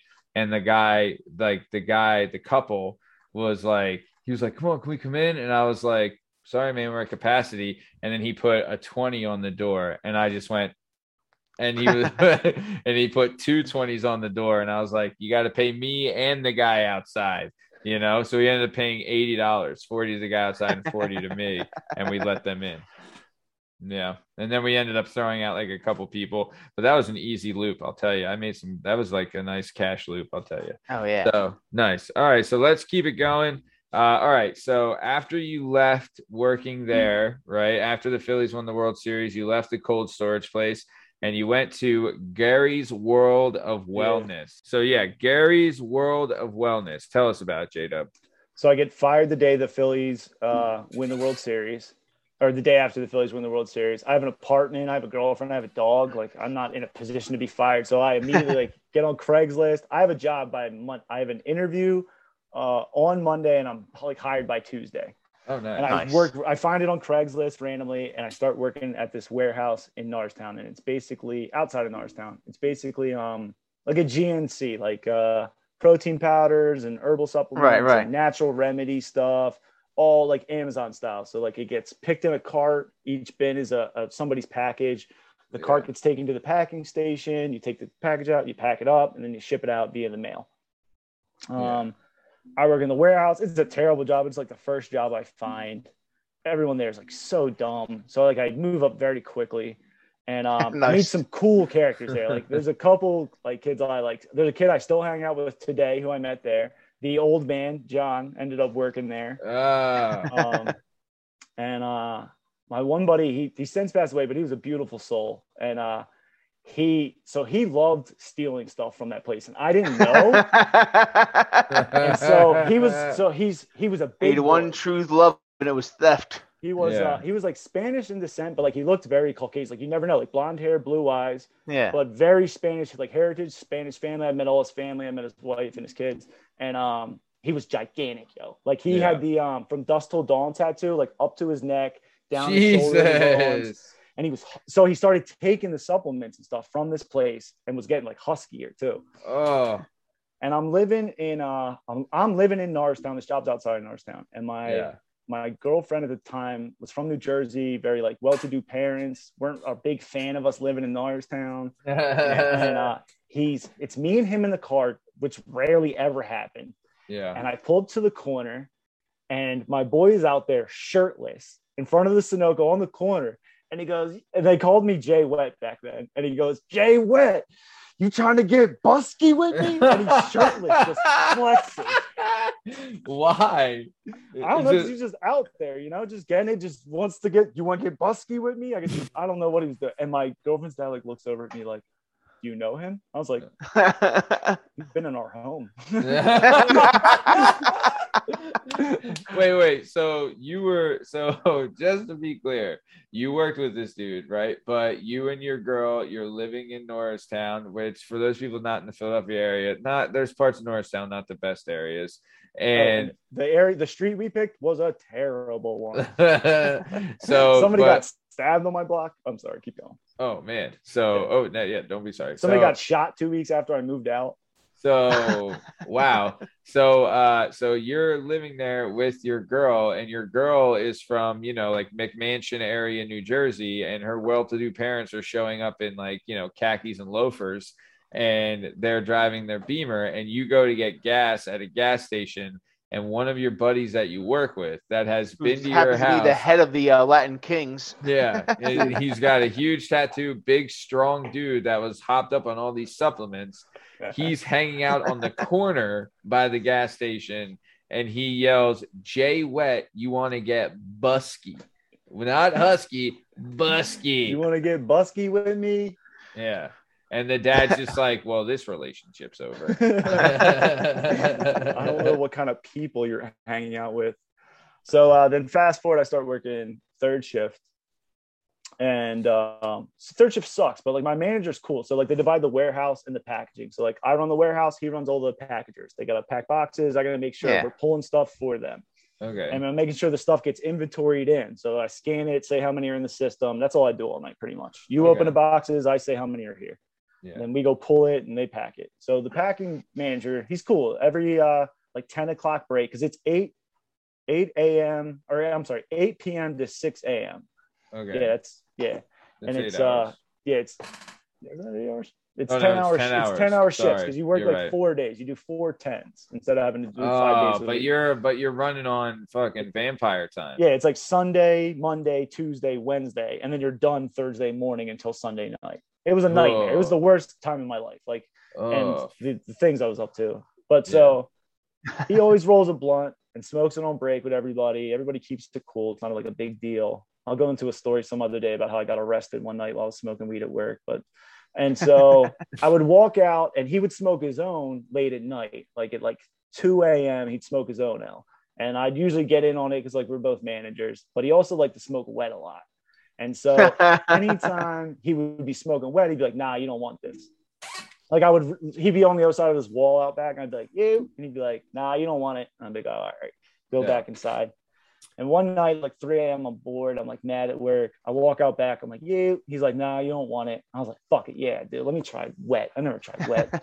Smoky. I go around the back to where the dumpsters are.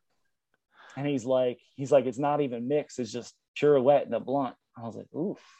I was like, well, we came this far. Let me try it. I didn't walk out here for nothing. Take 2 hits.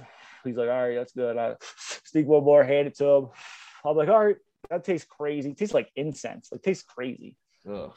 And I walk back inside the warehouse, like 4 steps back down into the warehouse, and I feel like I weigh like 65 pounds. Like, I just feel light and loose. How long did it last for? It's like a cult. Like, I remember like being in a zone. I just like did my job for like 3 more hours. And then I was like, it's 6 a.m. Okay, I have to go home now. I'm like, oof, this is crazy. He woke up. He's on this podcast right now. He's like, anyway. They're like, okay, time to go. And I'm like, I have no idea if I've done my whole job perfectly or I've done everything wrong for the last 3 hours. Yeah. You're kind of in like the Leonardo DiCaprio phase in Wolf of Wall Street, where he thinks he's driving the car perfectly, but in reality, he's, sloshed up everywhere. Man. All right. Well, yikes. So that shit, you were there for a couple of years, right? 3 years. Yeah. And then after that, you went to where you're at now, but in a different role. So you started where you're at now as a driver for medical equipment. Is that right? Yeah, like delivering. So I was working that third shift job. I was miserable. And then my buddy who that's a rough, company, like, people don't know. That's fucking rough. When you work that late shift gimmick, that is fucking rough, right? I was living in a house with 2 of my roommates, and my one buddy worked first, my other buddy worked second, and I worked third. So literally, like, I would see one in the morning and then one at the end of the night and one in the, like, we all would see each other at a different time, and it was crazy. Yeah. And then on the weekend, like, everybody's up and you work third shift, so you're up all night. Yeah. Dude, dude, those late night shifts, that really, like, people don't realize how much it messes with you mentally as well. You get done work at 6 a.m. You need to see the sunshine, man. Like, you can't be sleeping during the day. Like, you need that shit. It fucks with you big time, like, it's terrible. Yeah. Not a fan. It's a rough lifestyle, especially even second shift. Like, it promoted to, like, you get done work at 11 o'clock. Like, the only thing that's open is a bar and one McDonald's. Like, you're like, and Wawa. And Wawa. Like, you were living that off. Might be more dangerous than the bar. Dude, I remember living off Wawa for years just because, like, I'm bartending and you don't get done till, like, the earliest is midnight sometimes, or sometimes, like at Graham's, it's like 3-4 a.m. sometimes, and it's just like, what can you do? Go to a diner. Yeah, dude, but even then, it's like, who wants to go to a diner on a Wednesday night after you just close the bar? Like, not me, But, like, so, all right. So either way, you leave the night shift job and you start driving the medical equipment. So, like, what were your responsibilities and what was this like? So it's a big old box. So they give me a big old box truck. All right. There we go. So I'm the newest employee. So it's a smaller company. Now it's a big company, but when I first started, it was small. So one guy had the local route, like Lansdale, a little bit of Telford some days, Hatfield. Yeah. I had the Kensington route. Love it. Oh, there we go, baby. Greatest place on earth, some would say. I ventured to North Philly when I was a child to buy like 40s and stuff. I would take the R5 to Fern Rock, walk up to Broad Street, go to My Place Tavern. They were 99-cent Dakota Kicks, and then bring them back to North Wales like a king with my accomplishments. Yeah. So, like, I had a little bit of, like, the city's grimy, but it's fine. The city is grimy, yo. Yeah. When I started driving it, so I was a Kensington driver. I had this big Isuzu, the flat front. Steering wheel was like right in between your lap. Yeah. And I'd never driven one of these before. Like, they just, you pass a test and they let you drive. Like, you don't need a CDL or anything like that. Right. It's the class below. They're like, all right, that's where we can hire anybody. Yeah. I'm coming down this tiny street and I'm looking. So everybody's parked on the right. I'm looking on the right very digitally. So I don't hit any mirrors. But on okay. On the left side of me is a tree that comes up and like bends over the top of the truck, but I don't notice that the truck's not going to clear only on that side of the street. Oh my God. So I'm driving I'm going so slow and the truck like stops going and kind of pushes backwards. I'm like, that's weird. I don't think that's even a thing in cars, but okay. I like get out. I look like, am I hitting like a root like in the ground that like made me roll back like that? I'm like, all right. Yeah. Nope, nothing down on this tire. I didn't hit the cars. I'm cool. I get back in. I try again. I hear like a little. I'm like, what am I hitting? Bull comes out. I was like, yo, look up. I'm hitting a tree, and it's like crumpling the corner of your like of this box truck. The tree's not given. Your truck is. Oh given. Yeah, this is a big tree. But nobody's worried about the tree. Okay. So, this guy just is like, what the hell is this guy doing? Like, yeah. and this is like, I've been there for like, I don't know, 2-3 weeks. Like I haven't been there that long. And I know that if you cause like a certain, I don't get into that. But so I haven't been there that long. I see like it's cracked. Like I go on the inside, it's cracked. I'm like, all right, well, I got to bring the truck back to the shop. So it's 5 o'clock. Like I'm driving down 76. I'm doing like, 55 in the right lane, nothing crazy. I noticed like no one's behind me. And I'm like, that's weird, right? Like it's 5 o'clock rush hour. Like tons of people in front of me. Nobody to my right or to my left. Nobody really piled up behind me. That's odd. Pull it back to the shop, get out, I open the back door. The whole ceiling of the truck has been just chipping off and flying off as I was driving down 77. Oh, no. It was fiberglass and it cracked. I didn't know. So those chunks, the reason no one was behind me the whole time on 76 is because, the other thing too is as I'm driving there, I noticed the cops leaving our development of where my workshop is. Yeah. I think nothing of it, and they don't like pull me over or nothing. And when I pull in, I guess somebody must have called and been like, one of your trucks is literally, the roof is flying off as it's driving down 76. Oh, one of those, call and tell me how my driving is. Like this one had the phone and was like, I was like, ooh, my bad. Yeah. But then I started working in the office. Now I do sales liaison work inside the hospital. So like if you're going to discharge with a CPAP or oxygen or a wheelchair, I make sure the paperwork that comes out of the hospital, your insurance that qualifies with your insurance to actually pay for the equipment. All right. Nice. So this is shitty bills. Well, you ain't wrong there, Pete, but this is fascinating. So this is the type of stuff I love. So this is something I'm super curious about.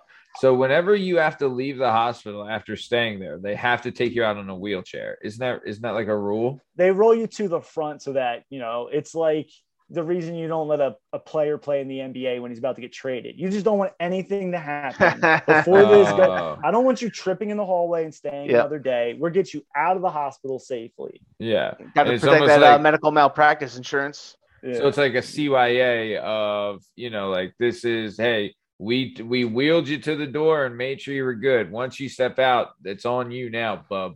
Right? Yeah. Like you left the hospital healthy. We guarantee it. We rolled you to the front door. We have video evidence. Some patients will be like, I work in a city hospital. So some patients will be like, I'll be like, where are you discharging to? And they'll be like, outside. And I'll be like, yeah, like outside the hospital, obviously, but like where? They go, no, I'm just going to walk out of here. And that's where I live. And you're like, right. Like, what's your address? Not the hospital. I'm like, how do you get mail? You're like, the bridge that you drove over to get here, I'm underneath there, bub. Yeah. Yeah. No, you're absolutely, how do you how do I contact you? That's the one big thing about like hospitals. Like, you have this idea of like hospitals, like these are all trained professionals. These are all like highly educated people. This is a well-run place. And then the first time I started working in hospitals first. And the first time I walked in there, I was like, oh, these people, this is just like any other job. There's a bunch of dumb people who work here. Like, if you just put on a button-up shirt and a backpack, you can go anywhere you want in a hospital. I mean, for safety reasons, don't. But just so you know, if you put on a button-up shirt, you can go anywhere you want in a hospital. Oh, man. That was like back when I used to go into bars and I would just walk through the kitchen and pretend like I worked there. I was like large enough where people were like, oh, I guess he's like the manager or something. Like, yeah, he's the new bouncer now. Yeah. It's surprised how many people won't ask you questions if you just look like you're supposed to be there. Yeah, and act like it. And like you're polite, like, hey, how are you? Oh, yeah. I mean, in all these cases, I was supposed to be there, but still, I was just like, I'm surprised not more people are stopping me. Yeah. You think there'd be a higher level of security? And then there's some, and you can tell the doctors who like don't care and like don't know anything. Like I've had doctors ask me like, what should it be? And I'm like, what should the settings be? I'm not a doctor. I don't know. Why did you ask me? You're the scientist. Yeah, didn't you go to school for 20 years? Like, what the hell is this? Also, the one guy's like, so what are they like usually? I'm like, usually? I don't know. For this human being? Or... Yeah. I don't know. Yeah, I don't know the specifications for this person. Look, we got a typical human being over there. We need typical settings. What are the typical ones? Yeah. Damn. I don't know. Yeah, we won't name this hospital by name, even though we already did. But we won't name this hospital by name. But just know, every hospital you go to, they're not all geniuses. Yeah, there is the dumb person at work at every work. There's the dumb person, and then there's the crazy person. And if you don't know who the crazy person is at your office, it's you. Might be you. Yeah. I remember Dane Cook had like a great shtick about that, like having like a crazy person at the office. He's like, you know what? That crazy person at the office every day or something, I say hi, and maybe once in a while I buy him a Snickers. Like, here, that's for you. So when he does come and shoot up the office, he's gonna be like, you know what? Thanks for that Snickers, and let me get all right, on. Snickers, man, you get to live. Yeah. So, all right. So let's keep it going. So we're coming to the top of time. Justin, very fascinated with what you've done and the work you've done, and really proud of you to see your journey, where you come from and like where you're at now, because you started driving at the medical equipment place at like 27, 28, right? Yeah. So you've been there for like 7 or 8 years almost. I've been there for 10 years. 10 years. Oh, shit. Okay. So you've been there for 10 years, right? And you've really had quite the journey here of like, you started at driving there, you worked in the office, and like you bounced around in 10. Some people he went from Coke at Papa John's to wet at this cold storage place. Warehouse.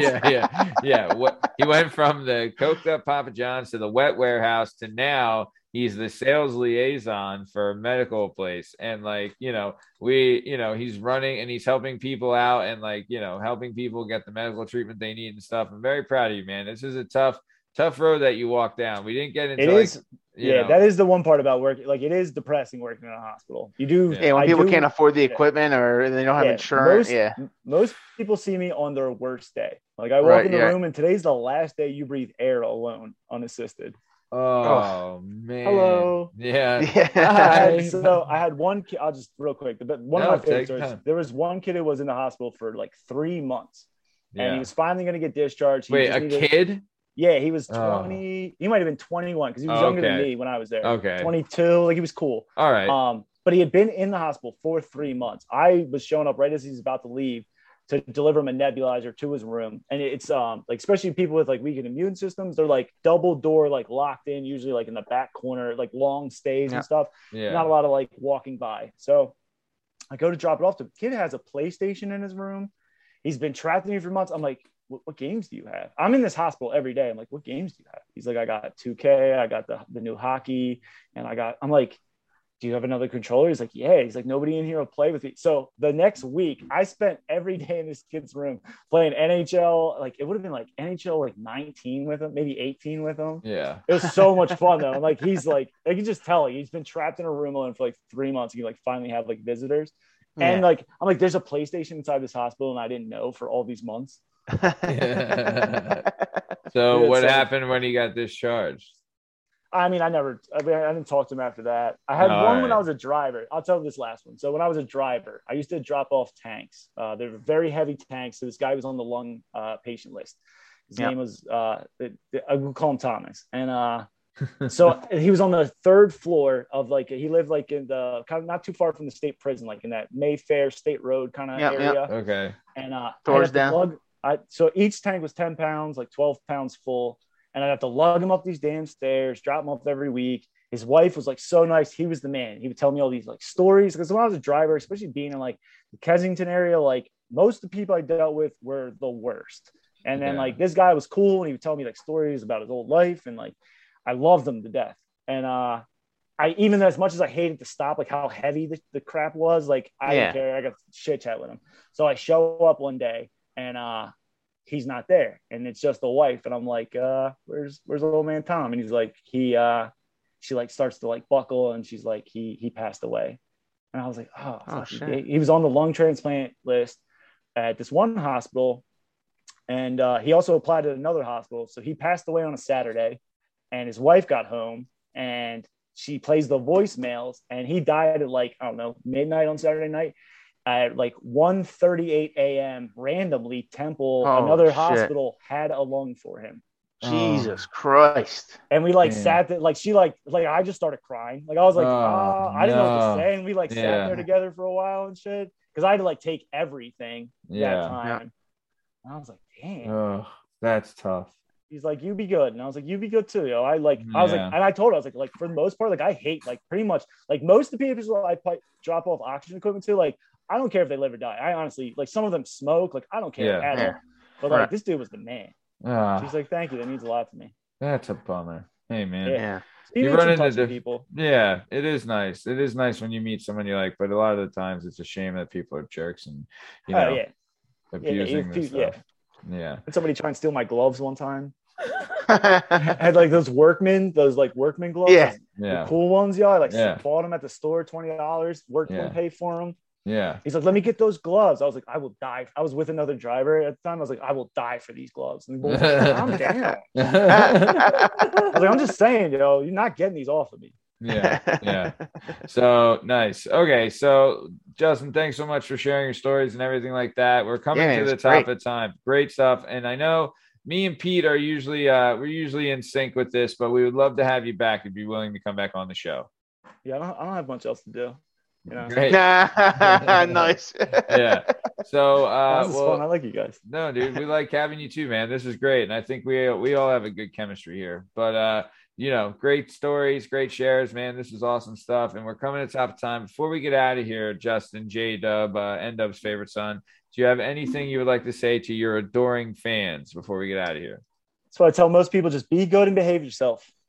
Like nice. Not a chance. Yeah. I like saying that I say it because I deal mostly with older people too. Like I always say that to them, and they always like get a kick out of it. I'm like, behave yourself. Don't be acting up. Like, yeah. You little whippersnapper, you. Yeah, that's funny. You're doing anything crazy, all right? Just relax. Yeah. I know you're very high strung. Nice. What about you, Party Boy Pete? Anything you want to say to your rabid fan base before we get out of here? No, just be nice to your oxygen delivery man. He's saving your life out there. Get the good stories. Stop bitching at him. Stop smoking. Yeah. Don't waste that good air. He's bringing you to good air. So, all right. So this has been another episode of the Working Perspectives podcast. I'm Matt Lavelle, accompanied by the Prince of Party, Party Boy Pete McCormick, and our guest today was the one and only Justin Richardson. You can find all our stuff and all our content on all podcast platforms and YouTube at Working Perspectives Podcast. You can hang out with us on Instagram at Working Perspectives Podcast and join us on the Twitter and the TikTok at Working P Pod. And if you'd like to be a guest on the show, then do us a favor and email us at workingperspectives@gmail.com. All right, this is the end of the show. Stick around for the ad read. Thanks. See you.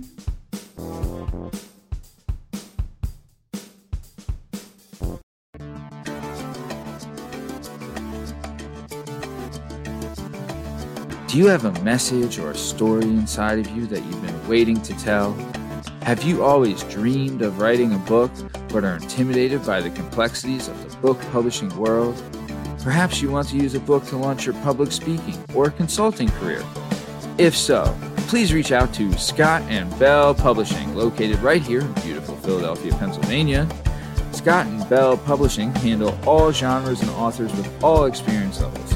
Scott & Bell Publishing gives authors 100% creative freedom and a higher royalty split. They can be found at www.skotbell.com. That's www.S as in Sam, K as in Kite, O as in October, T as in Tom, B as in Boy, E as in Edward, L as in Larry, L as in Larry.com. That's Scott & Bell Publishing, where the authors go.